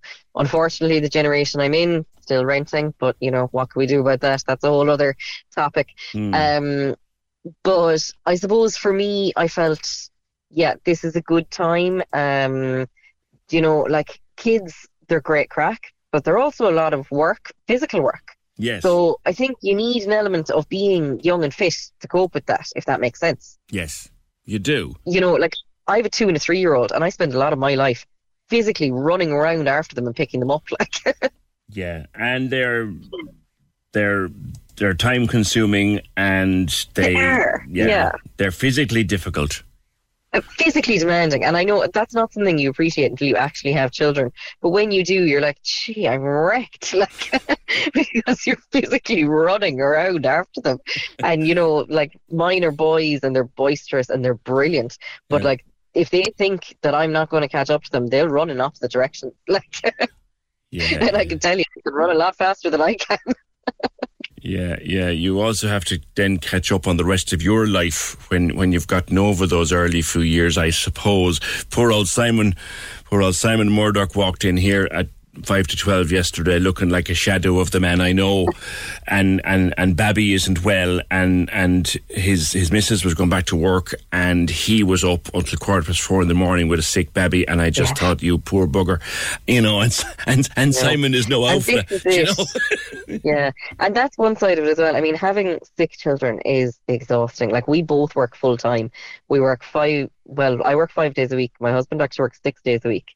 Yeah. We work full days, and if they're sick or they're not sleeping or they're teething, it adds another layer of exhaustion. And again, I think if I was facing that at 47, personally, I would be more tired, because at that point, I want to be taking a bit of a downward trend. Do you know what I mean? I want to be kind of thinking like, oh yeah, they're at this age, they're a bit more manageable, they're sleeping through the night, I can relax, I can kick back. I can get back to my life in a little bit of a way. You said you had your first at 31, and I said you'd lived a bit, and that is, you learned a bit about life. Yeah, but exactly. then again, there's something to be said for having it all out of the way by your mid-30s. Well, so if you have the children in your 20s, Yeah, I mean, like, honestly, she's like, now looking back, I'm like, God, you had it all figured out. I'm like, you'd had your kids before you were 30, then you went back to college, you did your degree. But the other side of that is that she was doing a 4-year degree while working and with very small primary school age children. And that's a real challenge as well. Can I let you into a little secret, Sandra? How old are yours now? So they're 2 and 3. Yeah, 2 and 3. Let me tell you something, okay? And I say this coming from a place of kindness. The first 25 years are the hardest. Oh, great. Only another 22 and 23 to go, though. Yeah. It's all plain sailing once they hit 30, isn't it? PJ, I have 3 small kids and I'm 43. I tell every young woman I meet now have their babies in their 20s and bait from them. I'm working full time and I have 3 under the age of 5, says Anna. It's hard, like it is. But I mean, it's great. Like, there's nothing, I wouldn't change anything. And I suppose the one thing I always say as well is don't wait for circumstances. Don't wait to have the house, have the perfect career prospect, or, don't wait for those things to line up. Just have the family when you want to have the family. Everything else will fall into place. And if it doesn't, it doesn't. Yeah, there's too many timetables on us in our lives without. Yeah, you could wait forever. Yeah, you could honestly, you'd be waiting, and then suddenly you look back, you're 39, 40, and you kind of go, God, do I want to enter into this stage now? Yeah. And it would be an awful regret to have because you were waiting for those things. I was 30. And they're just things. I was 32 when I became a dad. And twins. and in fairness, Queen Bee's done all the hard work. I'm not taking any credit for that. She's done all the hard work and all the heavy lifting, literally. And I'm sitting there with these 2 little bundles in my arms above in the hospital. And my first thought was, Jesus, what do I do now? Where's the instruction book? Equal measures of, being terrified and excited. That's what I always say. And now I'm at where's the instruction book? Chaos and cuteness, So it's all, it's great fun. Good. And as I said to you, you've only 23 and 22 odd years left before it starts getting a small little bit easier. Thanks a lot. Thanks a whole bunch. Sandra Quinn, writing about having children in your 30s, or do you do it in your 20s, get it all out of the way and then live a bit in your 30s, or do you learn a bit about life and have, I don't know. I was 32, Queen Bee was 28 when the twins were born. And the one thing I have to tell you this, no one tells you this, nobody ever tells you this until you're actually sitting there with them in your hands. There's no book, there's no instruction book. 0818 96 96 96. Come back to the apps. Cordia app. The Cordia app. You know the one we were talking about a while ago? We're just getting through so much on the show today. This is the Cordia app, the emergency app. Kaz has a thought on that. Here we go. Guys, read the Cordia app. I'm actually just signing up for it there at the moment. But you can send a live location tracker in WhatsApp. If you want to, if you have teenagers who don't have that, the app, or if you are out, like I go out walking the dog down the woods or down by the ocean on my own, and I can send a live tracker in WhatsApp to my husband, and I can send it for 1 hour or for 8 hours, and he can just log in anytime he wants, and he can see where I am so that he knows that I'm safe. So you can do that. Also, if you have an Apple phone, you just click on the button at the side. You don't need to put in your PIN number. You just click on it really hard and you can swipe and it'll immediately call the emergency services. And the same if you have a watch, you just click on the button on the side of your Apple Watch. I think it's 3 times, and that will immediately call emergency services as well. So there's a few devices that can help, just if you wanted to share the info. Thanks, Kaz. That's kind of cool. 0818 96 96 96. Yeah, and Android and Apple phones work a bit differently, so just bear that in mind. They do it as well. I don't have an Android. Fergal is the Android king in 96 FM. I'm an iPhone. He's an Android. I'm not entirely sure what you have, Emer. But yeah, they do. Best thing to do is look up whatever your phone is for the best advice on what to do. Thanks for that. 0818 96 96 96. Your favourite ads, I've been hoping to do this, and we just got so busy this morning. Some of the Christmas ads that keep coming back time and time again. Some of the best ones, like Dee. I think Dee and I are on the same track here. Hey PJ, just Dee here, just listening to you speak of Christmas ads. I'm speaking for so many people, and I know it's one of your favourites, is You'll Never Guess What Santa Brought. The great voice of the late Peter Caffrey. I think he passed away in 2008. And I think he made that ad so iconic. He told the story through his voice, but it also kept it simple. Santa bringing so many stuff. But Dad brought the trains, the Barry's ad. Yeah. It's timeless, gorgeous. The great Peter Caffrey. It's amazing that the ad is so popular that people remember the voice. There's something about Christmas. Peter Caffrey. That and more ads in the next hour. It's that time of year again. Oh, yes, it is. This Friday is a free Panto Friday on Cork's 96 FM for Cinderella, this year's Panto at the Everyman. Listen in all day Friday for the queue to call, and you could win a family pass to see the show on Thursday, December 15th, plus a VIP reception from 6 p.m. Stay listening to win your way to Cinderella at the Everyman, only on Cork's 96 FM. The lines are live. And we're ready to talk. Can we just talk? Call 0818 96 96 96. Text or WhatsApp 083 396 96 96. Email opinion@96fm.ie. The Opinion Line with PJ Coogan. On Cork's 96 FM. Oh, crikey, lads, I just saw something during the news there, and I'm not worth tuppence halfpenny after it. I really am not worth a cent after what I've just seen. There's a picture going around. It's been printed in one or two of the online sites of that little lad up the country who was attacked by a pit bull terrier. Oh my God, you've never seen the like. The little lad, 9. Now he survived. He's in Crumlin, and no doubt they'll do wonderful work on him in Crumlin, but he literally has no lower lip left. The brute of a dog tore one of his cheeks off. He's absolutely mangled the poor kid. And then it emerged that particular dog, who has now been destroyed, pit bull terrier, had attacked somebody else about 4 days previously. And I know they always get in trouble. I'm traumatized from seeing that picture. Look for it if you want to look for it, but you need a strong stomach for it, and I have a strong stomach. Poor kid. The pain that he's facing, let alone the pain he's gone through. God bless us. And what I'm going to say will get me in trouble with people who have them, and people who claim that they are the most gentle and loyal pets, and I'm sure they are. I'm very sure they are. And if they're properly trained and properly raised and properly loved and properly handled, I've no doubt they make wonderful pets. But why would you have something, their head is a ball of muscle and teeth, and they can do that to a child? Why would you keep something like that as a pet? It's like keeping a crocodile as a fecking pet. I'm sorry, it is.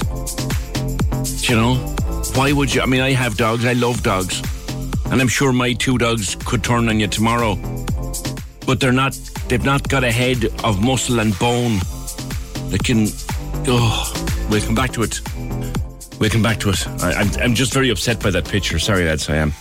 0818 96 96 96. The number, the text or WhatsApp is 083 396 96 96, and the email opinion@96fm.ie. I'll probably get kilt for saying that now about pit bulls, but I don't know why you would have... It is like keeping an alligator in the bathroom and saying it's a pet. I'm sorry, it is. That's my view. Remain to be turned on it. We'll come back to it. Oh, we'll come back to it. 0818 96 96 96. We'll come to the ads. I know you're holding out all morning to hear some of your favourite Christmas ads. But we're going to be spending some time on this over the next couple of days. But I want to go to something that came up recently. I read an article in The Echo that was quite disturbing. It was focusing on teenagers as young as 14 who are drinking to an extent that they are becoming dependent on drink and that they are developing a drink problem in their teens as young as 14. And they even realise at 14, some of them, that their drinking is out of control. And one of the people quoted was Childline volunteer, Megan Sarl, who joins me now. Megan, good morning. Good morning, PJ. How are you? Very well, thank you. This is, I mean, we all knew that there was always underage drinking. Let's face it, there always was. But now kids at 14 have dependency issues and they know it and they're frightened by it. Yeah, I suppose underage drinking has always been an issue and will probably always be an issue. But I suppose there's huge awareness now on dependency, on, social media. And I suppose young people as young as 14, 15, 16, they are turning to drink. But there's also a lot of underlying issues to why this is happening. And I suppose that's really important to highlight as well. Yeah. Why do they turn to drink? What kind of things are happening in their young lives? Big thoughts. I often think of something that a wise old man used to say, big thoughts for small heads.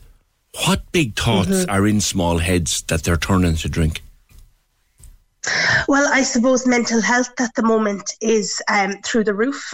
Young people are experiencing a lot of anxiety, a lot of issues with family, with relationships, bereavement, self-esteem, the list goes on. And I suppose in the last year or two in particular, we had COVID thrown into the mix of all of that. And we're really only seeing the tip of the iceberg of what's to come from the pandemic that we're hopefully now coming out of. But I suppose it is a huge reality for young people right now that COVID has been an issue. Loss, loneliness, trauma that they've experienced in their life. Is definitely one of those things that is, I suppose, giving them anxiety, but also helping them to, maybe turn to things that aren't so great for them. Because during the pandemic, and I remember being here day after day talking about it, and people were... First of all, they were criticising young people for sneaking out onto greens and getting together when they were told stay at home. That was one thing. But then others were saying, look, you have to understand, you're 15, you're 16, your summer has been stolen from you. You've been told stay at home when you want to be out with your friends. You've been told go nowhere when you want to go everywhere and do everything with these half a dozen people. And we'll be mindful of that. Are you now seeing in Childline, Megan, are you now seeing the results of that? Yeah, absolutely. And I suppose, we would be experiencing a high number of calls around kind of that isolation and loss. And I suppose with bereavement as well is a big one at the moment, and especially around Christmas time. Bereavement comes into every family. And for our young people and for our children that are ringing us, that's a main theme that we're seeing. Loneliness, dependency on, other things. And I suppose the biggest one for them around Christmas is that loneliness. And you mentioned there about young people trying to get together during COVID. We spent so much time telling young people socialise, go out, meet your friends, and then during COVID it was like stay inside, go on your phone. They're criticised for going on their phone and they're criticised for not going on the phone. So, it is a real drawback sometimes being a teenager. You're kind of told one thing, but you're experiencing something else and then you're feeling something else completely. Yeah. And the things that they call Childline about, we started the programme this morning with a very strong conversation with a woman called Priscilla about domestic violence and how at Christmas time, it can reach a peak. Do you hear from many children over Christmas about domestic violence, for example? Yeah, absolutely. And I was listening myself earlier to her speak, and I was thinking, we talk to so many children on the other end of that, that are experiencing, domestic violence at home, parents that are maybe, quite abusive at home. And I suppose children sometimes don't always understand what's happening.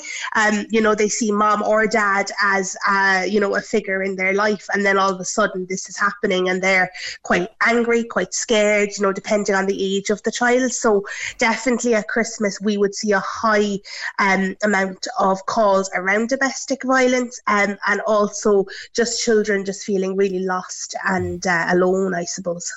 Do youngsters come to you, Megan, when they want to talk about something like maybe I'm thinking of someone 14 or 15 years of age who feels wrong in their sexuality, or who feels that no one else will listen to them and they don't know what to do? Yeah, absolutely. And I suppose we would have a lot of callers ringing about identity, whether it be that they're, transgender, they're bisexual, they're not really sure what they are, they're having different confusing thoughts. And we would listen and talk with them and hear what they have to say. Yeah.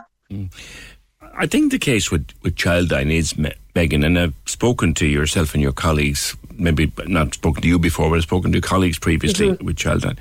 Yeah. There is nothing you won't talk about. No, absolutely not. And I suppose, there is a huge misconception that Childline is there for the child who is being severely abused and there's no other way to get out. We're there for every single child. So whether they want to give us a ring and tell us how they got on in school, if they want to give us a ring and tell us about, what happened, did I have a celebrity the other night? We will talk to every single child no matter what they have to say. And we are just there as that listening ear. And I suppose adults can be so busy, life can be so busy between work and extra commitments and stuff. Sometimes children do feel that they just want to tell somebody about the A they got on a maths test, or who won I'm a Celebrity. Nobody at home is watching it, so they just want somebody to listen to them about it. And I suppose that's the really nice thing about Childline. Right. So there is no such thing as a silly call.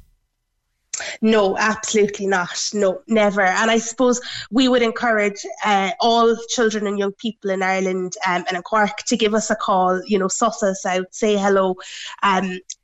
We would hope that if that child is feeling really down someday, or, maybe is experiencing a loss in their life, a parent, a guardian, a grandparent dies, and all of a sudden their world comes crashing down, they can think, oh, you know what, I spoke to that really nice guy in Childline, or that really nice woman in Childline, I might give them a call. So that's kind of our hope, I suppose, that children know we're there when they need us, but we're also there if they just want to give us a call and say hello.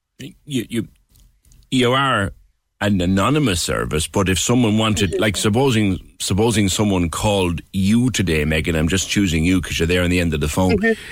Supposing someone called you today and you had a conversation, and in a week's time they feel they want to talk to Megan again, can they do that? So I suppose yes and no is the answer. With Childline, we're anonymous. So every call that we get, we're all trained the same. We all do the same thing. But I might not be on every single day. My shift is a Tuesday evening, say. So if that child rings me on a Tuesday evening and I talk to them, delighted to talk to them. Yes, they might call back Tuesday evening. They might by chance get me. But they also might call on a Thursday, and I don't work Thursday. So I suppose every single Childline volunteer is trained to do the same thing. We're all coming from the same ethos, and we just want to be there and listen and support the children that give us a call. Okay, all right. Listen, Megan, to you and all your volunteer colleagues, thank you for what you do for children who need you. The number for any child looking to call Childline, 1-800-666666. Just lastly, Megan, how how much availability? Is it round the clock, or when is it open? Yeah, so we're open 24 hours a day, 7 days a week, and Christmas Day, New Year's Day. I'll be on Christmas Day myself, and I suppose around the clock. And I suppose that's where the fundings come from as well. You know, the support that we get from the public is incredible, and we could not do it without them. So if Childline is something that you want to fundraise for this Christmas, you know, www.ispcc.ie will give you all the details. And there's a fundraising team as well, 0818 50 40 50. 0818 50 40 50. Thank you, Megan Sarrell, who's a Childline volunteer. 24/7 they're available. 1-800 66 66 66. The 2 Grand Minute. Listen to play at 7:40 and 8:40 every day. Answer 10 questions to claim all that cash. Stacking up the cash. Cash! The 2 Grand Minute with the Pavilion Christmas Store. Discover the latest Christmas styling trends and delightful dining. The Pavilion for Christmas. Just minutes from Cork Airport. Casey and Ross in the morning. On Cork's 96 FM. If you're waiting for the ads, they're coming. But before that, it's back. It's back, and it's bright, and it's bouncy, and it's seasonal, and it's all tinsel and glitter and festive fun. The countdown to Christmas is on, so Cork's 96mas is back. It's our exclusive online festive station. Your favourite Christmas hits around the clock, 24/7. You get them on the website 96fm.ie or on the Cork's 96FM app. Cork's 96 brought to you by Blackpool Gift Cards. They're the best, with so much choice for all the family. Pure shopping, pure Christmas, pure Blackpool. Cork's 96 exclusively online now from Cork's 96FM. Now those ads. The Examiner did a spread about them recently, and they wrote about, you know, how much planning goes into a classic Christmas ad, and they can start as early as March. You get an idea, and July you start putting together a plan, and you're filming in the summertime to make a Christmas ad, and sometimes they click and they become completely iconic. Like the most recent one that I remember was the Little Super Value one. There's a gorgeous one with a fawn. I'll dig it out. It's very visual, but I'll dig it out and give it a spin before the week is out. But this one, do you remember this one? This one came out during lockdown. Didn't everything. When Super Value decided to do a very special seasonal ad during lockdown. Do you remember this one? Mom, is he still coming this year? Of course he is. Really, Dad? He's coming. Are you sure? He's coming.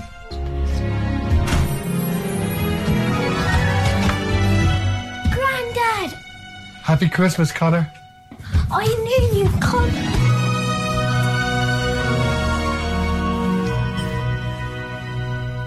And the whole country had something in its eye. Do you remember that? That was lovely. But that's the modern ones. The old ones are the... I particularly love this one. And no one's asked for it just yet. But do you remember this? Penny's got a whole lot of things for Christmas. Got a lot for family. Do you remember that? Penny's got a whole lot of things for Christmas. People are saying, yes, my favourite ad is the Super Value one with the little girl and the reindeer. I'll try to get that one, Eileen. But yes, the Kellogg's one. This one I think you're talking about.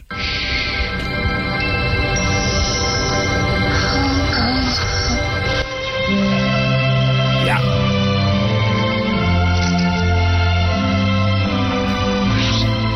At Kellogg's, we take great pride in the quality food products we make and work hard all year to bring our best to you each morning.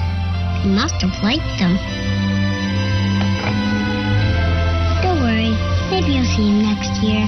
Ho, ho, ho. We wish you and yours the very best of everything this Christmas. Yeah, that was the Kellogg. That was an American ad that had nothing that ever was to do with Ireland. It became iconic in Ireland. And then there was the one, I could go through them all day.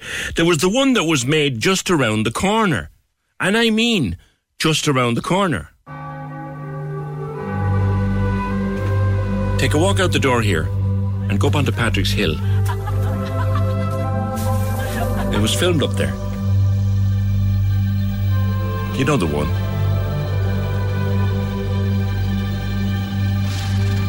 The bit at the end. Don't forget to turn the lights off. I won't.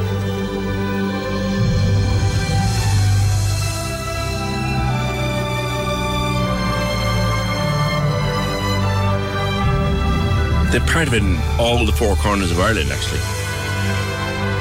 And they put it together. Even at the home of the black stuff, they dream of a white one.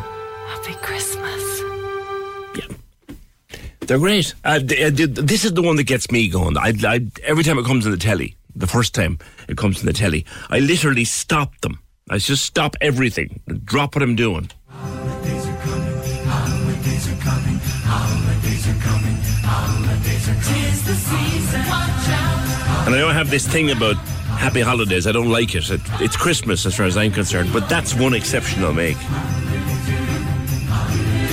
Love that one. That's the Coca-Cola. Well, there's so many of them. We'll give you some more of them if you want. If you have a particular favourite. Martin, my favourite was Barry's Tea.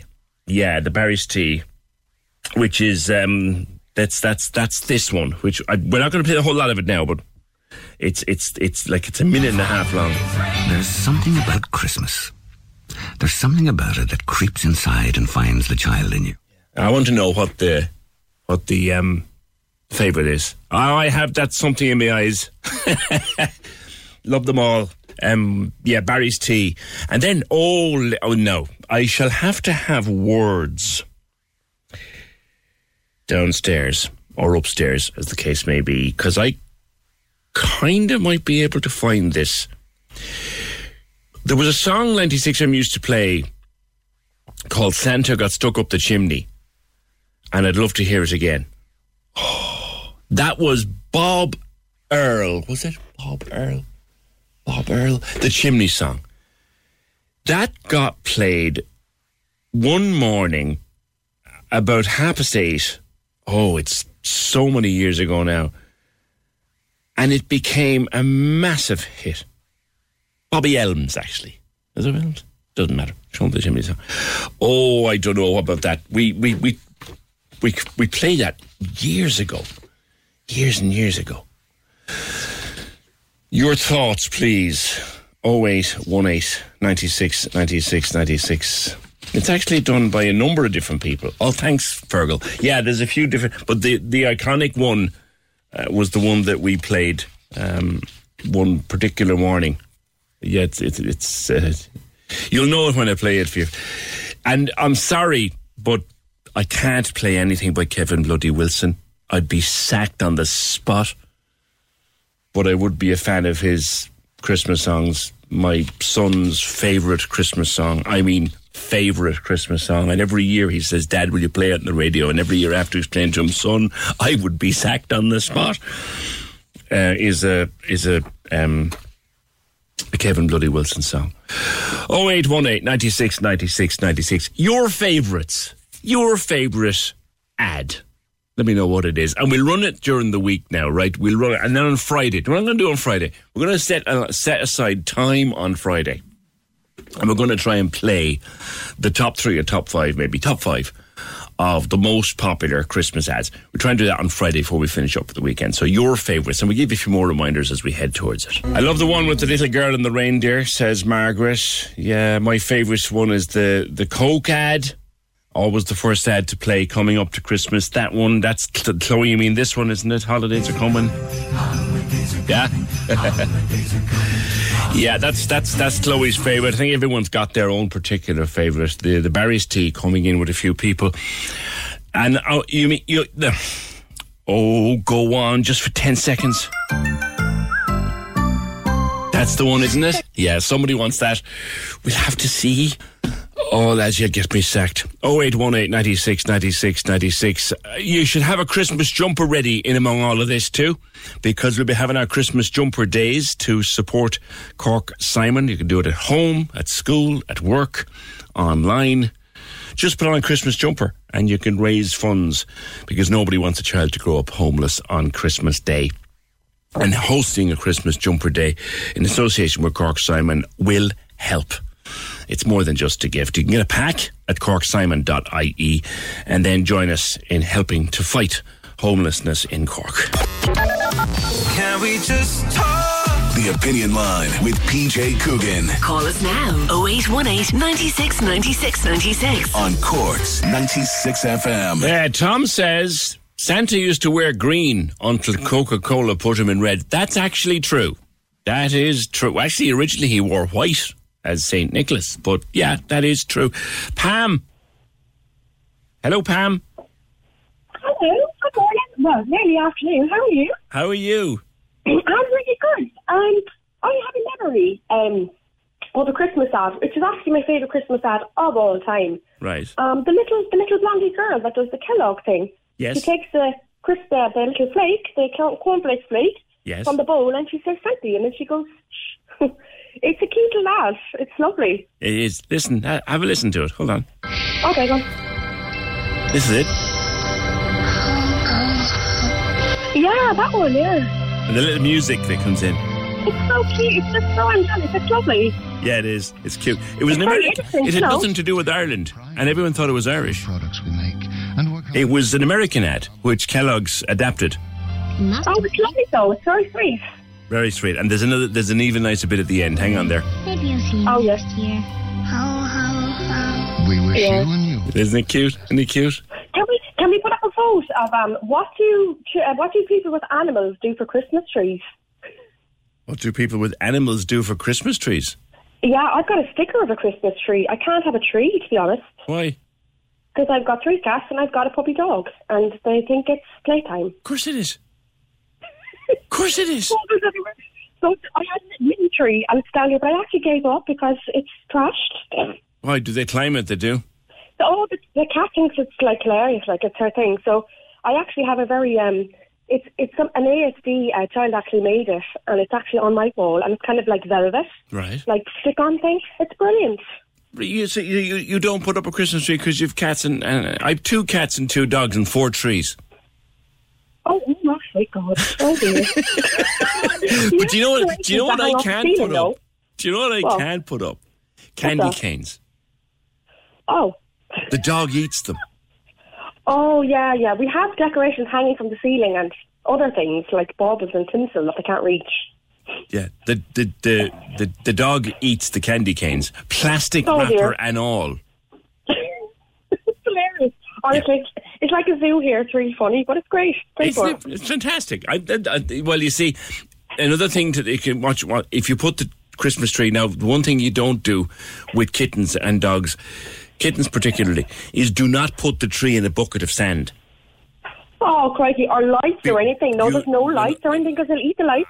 They won't eat the lights. Won't they? They'll swing out of them. Yeah, but the puppy here, we have, I have, he's a Dash. I rescued a Dash around, and he's mad for plastic. Little sausage dog. They're lovely. Oh, it's a sausage dog. He'll eat anything that's plastic. And did you know there's like 5 or 6 or 7, even 10 different types of grade of plastic for dog toys? Right. And he's found one now that he likes. It's like natural rubber. Right. But everything else before that it's just demolished. Oh, that's the little Kong ball. Yeah, it's one of those. It's not even a bone. It looks like a bone, and you put the treat in the. That's right. Yeah, you stick the tree, and you chase it around the floor because you can smell it. Yeah, they're great. They're great. Oh, they're really good. But honestly, we've been through 6 chargers, phone chargers. What else? He loves cat toys though for some reason. But no, we can't have lights on the tree because he thinks it's plastic. It's funny. It's really fun. Have fun. Have a great Christmas. You too, Pam. Thank you for that call. Love it. 0818 96 96 96. Yeah, 2 cats, 2 dogs, and 4 trees. We've never had one pulled down yet. Have we? Oh, yeah. Holly knocked it one year. She knocked the tree in the playroom one year. Yeah. You just pick it up again and go for it. 0818 96 96 96. I have another thing to remind you of. Free Panto Friday. Busy week here, and the Panto gang at the Everyman are opening this weekend with Cinderella. Glamour and gags and song and dance and magic and mayhem put together by the crew at the Everyman, running till January 15th. And this Friday we kick it off with a free Panto Friday on Cork's 96 FM. A family pass to give you every single hour. For more info and bookings, you can go to everymancork.com. But stay listening to win all day Friday, free Panto Friday with Cork's 96 FM. 0818 96 96 96. Now, calm down a small bit. Settle a small bit now, because there's, God Almighty, there's... How many sleeps is it left now? I must tell you. There's always one more sleep than there is days. You know how that works. So I get confused between days and sleeps. There's 26 sleeps now to Christmas, all right? 26 sleeps to Christmas. So we'll park it there for a while. There's a new dating show coming on telly in the new year, based on, as they all are, based on an idea that's been huge elsewhere. Fremantle Media, didn't they originally make Neighbours? They have a show called Farmer Wants a Wife, and Ireland will have its own version of this next year. Jen Searle is the producer of Love in the Country, and she's been telling me a bit about it. So the idea, Love in the Country, it follows the format similar enough to Farmer Wants a Wife. So the UK also have a version of it called Love in the Countryside, and we're giving it a lash here now in Ireland ourselves. So for people who haven't heard about Farmer Wants a Wife, go through the format. Yeah, so I suppose for us the idea is that, finding love in the country isn't easy. Like in rural Ireland, there isn't a massive amount of options, and online dating isn't ideal either. So the quest is to find rural singletons their matches, and hopefully find them love going forward. Right. So the idea really is we've got these 6 main daters, and we have dating profiles for them, and we are now looking for people to apply to date them, and the show will then obviously follow that process. So there's speed dating, there's moving in with them for 3 days, and it's all just it's a bit of crack, but it's really wholesome and really nice as well. Okay, so you start with speed dating and then you move in. Is that all in one show? So it's across 6 episodes. So each of the stories will kind of weave through depending on how things go. So initially, people who are interested in the daters will get in touch with us. We ask, the first stage is to write a letter of interest to the person. Right. Kind of telling them about who you are, what you're about, what you thought you liked about them, and trying to, I suppose, get your personality across to them. Right. And then from there, they pick 10 people to go speed dating with. You go speed dating, then they pick their favourite 3 from there. And then all 3 move in with them for 3 days, or at least move down near them for 3 days, right. And then spend 3 days in their life with them, seeing, what it's like, living in rural Ireland, and just what their day-to-day life is like, and right. Getting to know them on solo dates as well. Gotcha. Now, talk to me about Robert Murphy. We have a Cork man in this series. We do have a Cork man, yeah. We have a lovely man from West Cork. We have Robert. He is, I won't say exactly where in West Cork, but he's West Cork. He's a pharmacist by trade. That's his main job. But he's also works on the family farm, and he also helps out with uncles who do kind of farm construction. So he's a busy man, but he's willing to cut the hours for the right woman who comes along. Yeah. So for him, he's saying, he just feels it's very rural. And he can't really leave, he won't be leaving. He'll be staying in West Cork, in the future. So he's looking for a woman who's happy to come to him. We watched his video. He will be deemed by many ladies to be pleasing on the eye. He would, yeah. That's kind of the general consensus. But you know what, Rob is actually a lovely, lovely guy. Other than, what looks, he's a fantastic guy who's got a lot of love to give and is looking for the right woman to hopefully settle down with. Right. So, Jen, you've got your 6 people, including our Rob. So how will it work from there on then? Yeah, so at the moment we've got their dating profiles up on the RTE website. So if people want to Google, you just stick in Love in the Country RTE and they'll pop up and you'll see all 6 of our single rural people looking for love. And so then there's a contact form there where people will get in touch and we will reach out to them then. But the initial stages are really showing interest and writing a letter to express your interest in the dater, and going on from there. Then we'll go through the speed dating and then on to the next stages after that. So there's a bit of filming involved here, and it's going to take a while. When are we likely to see this on telly? We don't have exact dates just yet, but we're hoping probably in May. Okay. So the filming for this will be, the speed dating will be towards the end of January, and then the next stage will be, I would imagine, sometime in February. And then if all goes well, our follow-ups will be in March. You see, if it goes well, it's going to be very hard to keep it a secret. You've got a lot of people keeping secrets here. It's going to be very hard to keep it under wraps how Rob got on. I know it will be tricky, but we've been saying to them, keep your social media on lockdown. So, at the end of the day, our goal is for them to find love. And of course, if they find love, they'll be splashing it all over the place and they'll be showing them off. Wait until we've shown it on the telly first would be a good thing. Yeah, exactly. Okay. So if anybody is interested, they can go to the website, look at the profiles, including Rob's, and you have Alana, and you have Fiona, and George, and Jano. Is it Jano or Jano? And Edwina. Jano, yeah. Jano. You can see them all, and then what do you do? Yeah, so on that webpage there is a contact form. So if you just fill in your name, your phone number, your email address, and we'll get in touch then and explain the whole process and how you get a date with one of these lovely people. This should be interesting. countrylove@kiteentertainment.com is the email address. We look forward to it, Jen. Great, thanks very much, PJ. That's Jen Searle, producer of Country Love, which we will see, no doubt, in the new year. Couple of things to catch up on. Going right back to the start of the... Oh, I'm going to do this first. Hang on a second. Yeah, I need to do this. What song is this? Like you need to be told. Last Christmas, I gave you my heart, but the very next day, you gave it... What word is missing? What word have we taken out? It could win you a €200 voucher for Foot Solutions Grand Parade Cork. You're giving the gift of happiness to your loved ones this Christmas with a Foot Solutions gift card. We have one every day. Free your feet and the rest will follow. Your last chance to get in. Text or WhatsApp the answer 083 396 96 96. What word is missing from this?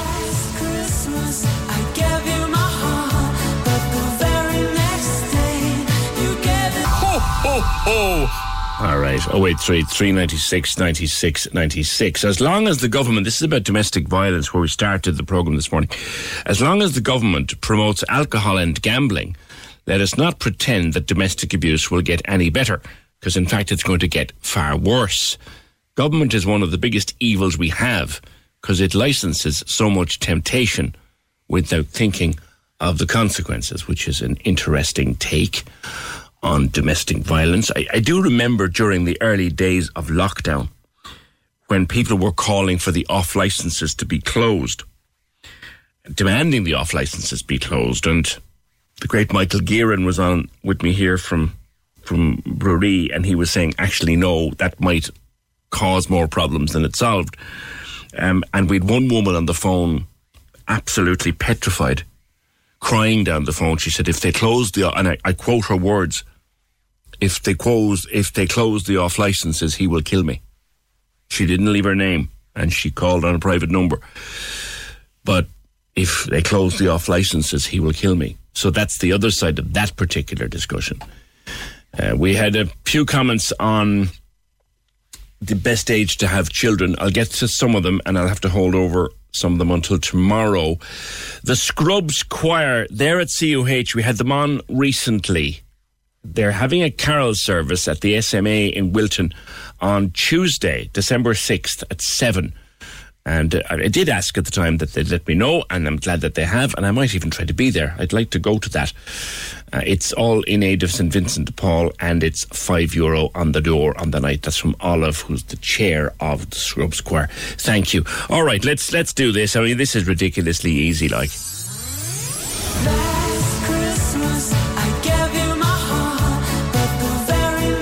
Come on, Sinead, finish it. Ho, ho, ho. You gave it what, Sinead? Away? Yeah, that's right. That's right. That's right. Okay, you've got one thing sorted for Christmas. You've got your Foot Solutions voucher for €200. All right, that's sorted. But have you everything done, or have you anything done? No, nothing. Not one thing. Now I do. I have one thing now. Hopefully, you've one thing. No, you see, I like this because you know who really annoy me. These people who are going around smug on the 1st of December going, I'm sorted, I have it all done. You have in your neck. No. They're either freaks or they're liars. One of the two, you know. Yeah. No, I'm lastminute.com. Are you really? It all gets done. I know, but how last minute? Like, would you be 23rd? No, right up to the last minute. Oh God. Yeah. We try. God, and the Queen Bee does most of it. If it wasn't for her, the house would fall down with the 4 Christmas trees inside it. We tried to have everything done by the 22nd stroke 23rd. What about yourselves? Yeah. Well, we'd be the same, but there's always something to be picked up and stuff, so. All right. Busy a few weeks ahead. Yeah. Are you another one of these people? I'm looking at December and I'm going, I've already committed to enough stuff for 3 Decembers and it hasn't even started yet. Yes. Yeah. That's it. All right. Well, listen, you've got the Foot Solutions voucher. Thank you so much. That'll start you off. What's the ad? What's your favourite ad, by the way? We might get that on for you during the week. I was saying either the Aldi's one or any of the John Lewis ones. Oh, the John Lewis at class. They start writing those and filming them in the summertime. Thanks, Sinead, our latest winner with Foot Solutions on the Grand Parade for your feet. And the rest will follow. Okay, come back to... Oh, this is what... I'll hold over the comments on the best time to have children until tomorrow, because there's quite a lot of them. Here's one. We're talking to Trevor on Friday about the World Cup and about Roy Keane. And the debate still goes on. Not that Roy cares, the debate still goes on, but whether he should be there. Hi, PJ. Roy is famous. He could have highlighted the atrocities in Qatar without going to the World Cup, getting paid a fortune, and staying in a 5-star hotel. How about he gives that money to the families of the dead migrant workers? Regards, Torrin. It's a thought. He is providing analysis and he is attracting attention to the issues in his own unique way, Torrin. That is the pushback against that one, but your point is a good one. All right, that's it. A busy one. The programme edited by Emer O'Hay, produced and researched by Fergal Barry, and we shall see you tomorrow just after 9. We're playing all your favourite Christmas hits after midday on Cork's 96 FM. Merry Christmas with your local Mace. Great value deals for family and friends this Christmas. Hey, it's Danny Pellegrino from Everything Iconic. Ready to upgrade your style game without blowing your budget? Check out Quince. They've got all the good stuff, shirts and polos, activewear, and fine leather goods, all at 50 to 80% less than other high-end brands. And the best part? They're all about safe, ethical, and responsible manufacturing. Get that luxury vibe without the luxury price tag. Hit up quince.com/upgrade for free shipping and 365-day returns on your next order. That's quince.com/upgrade. Hi, I'm Daniel, founder of Pretty Litter. Cats and cat owners deserve better than any old-fashioned litter. That's why I teamed up with scientists and veterinarians to create Pretty Litter. Its innovative crystal formula has superior odor control and weighs up to 80% less than clay litter. Pretty Litter even monitors health by changing colors to help detect early signs of potential illness. It's the world's smartest kitty litter. Go to prettylitter.com and use code ACAST for 20% off your first order and a free cat toy. Terms and conditions apply. See site for details.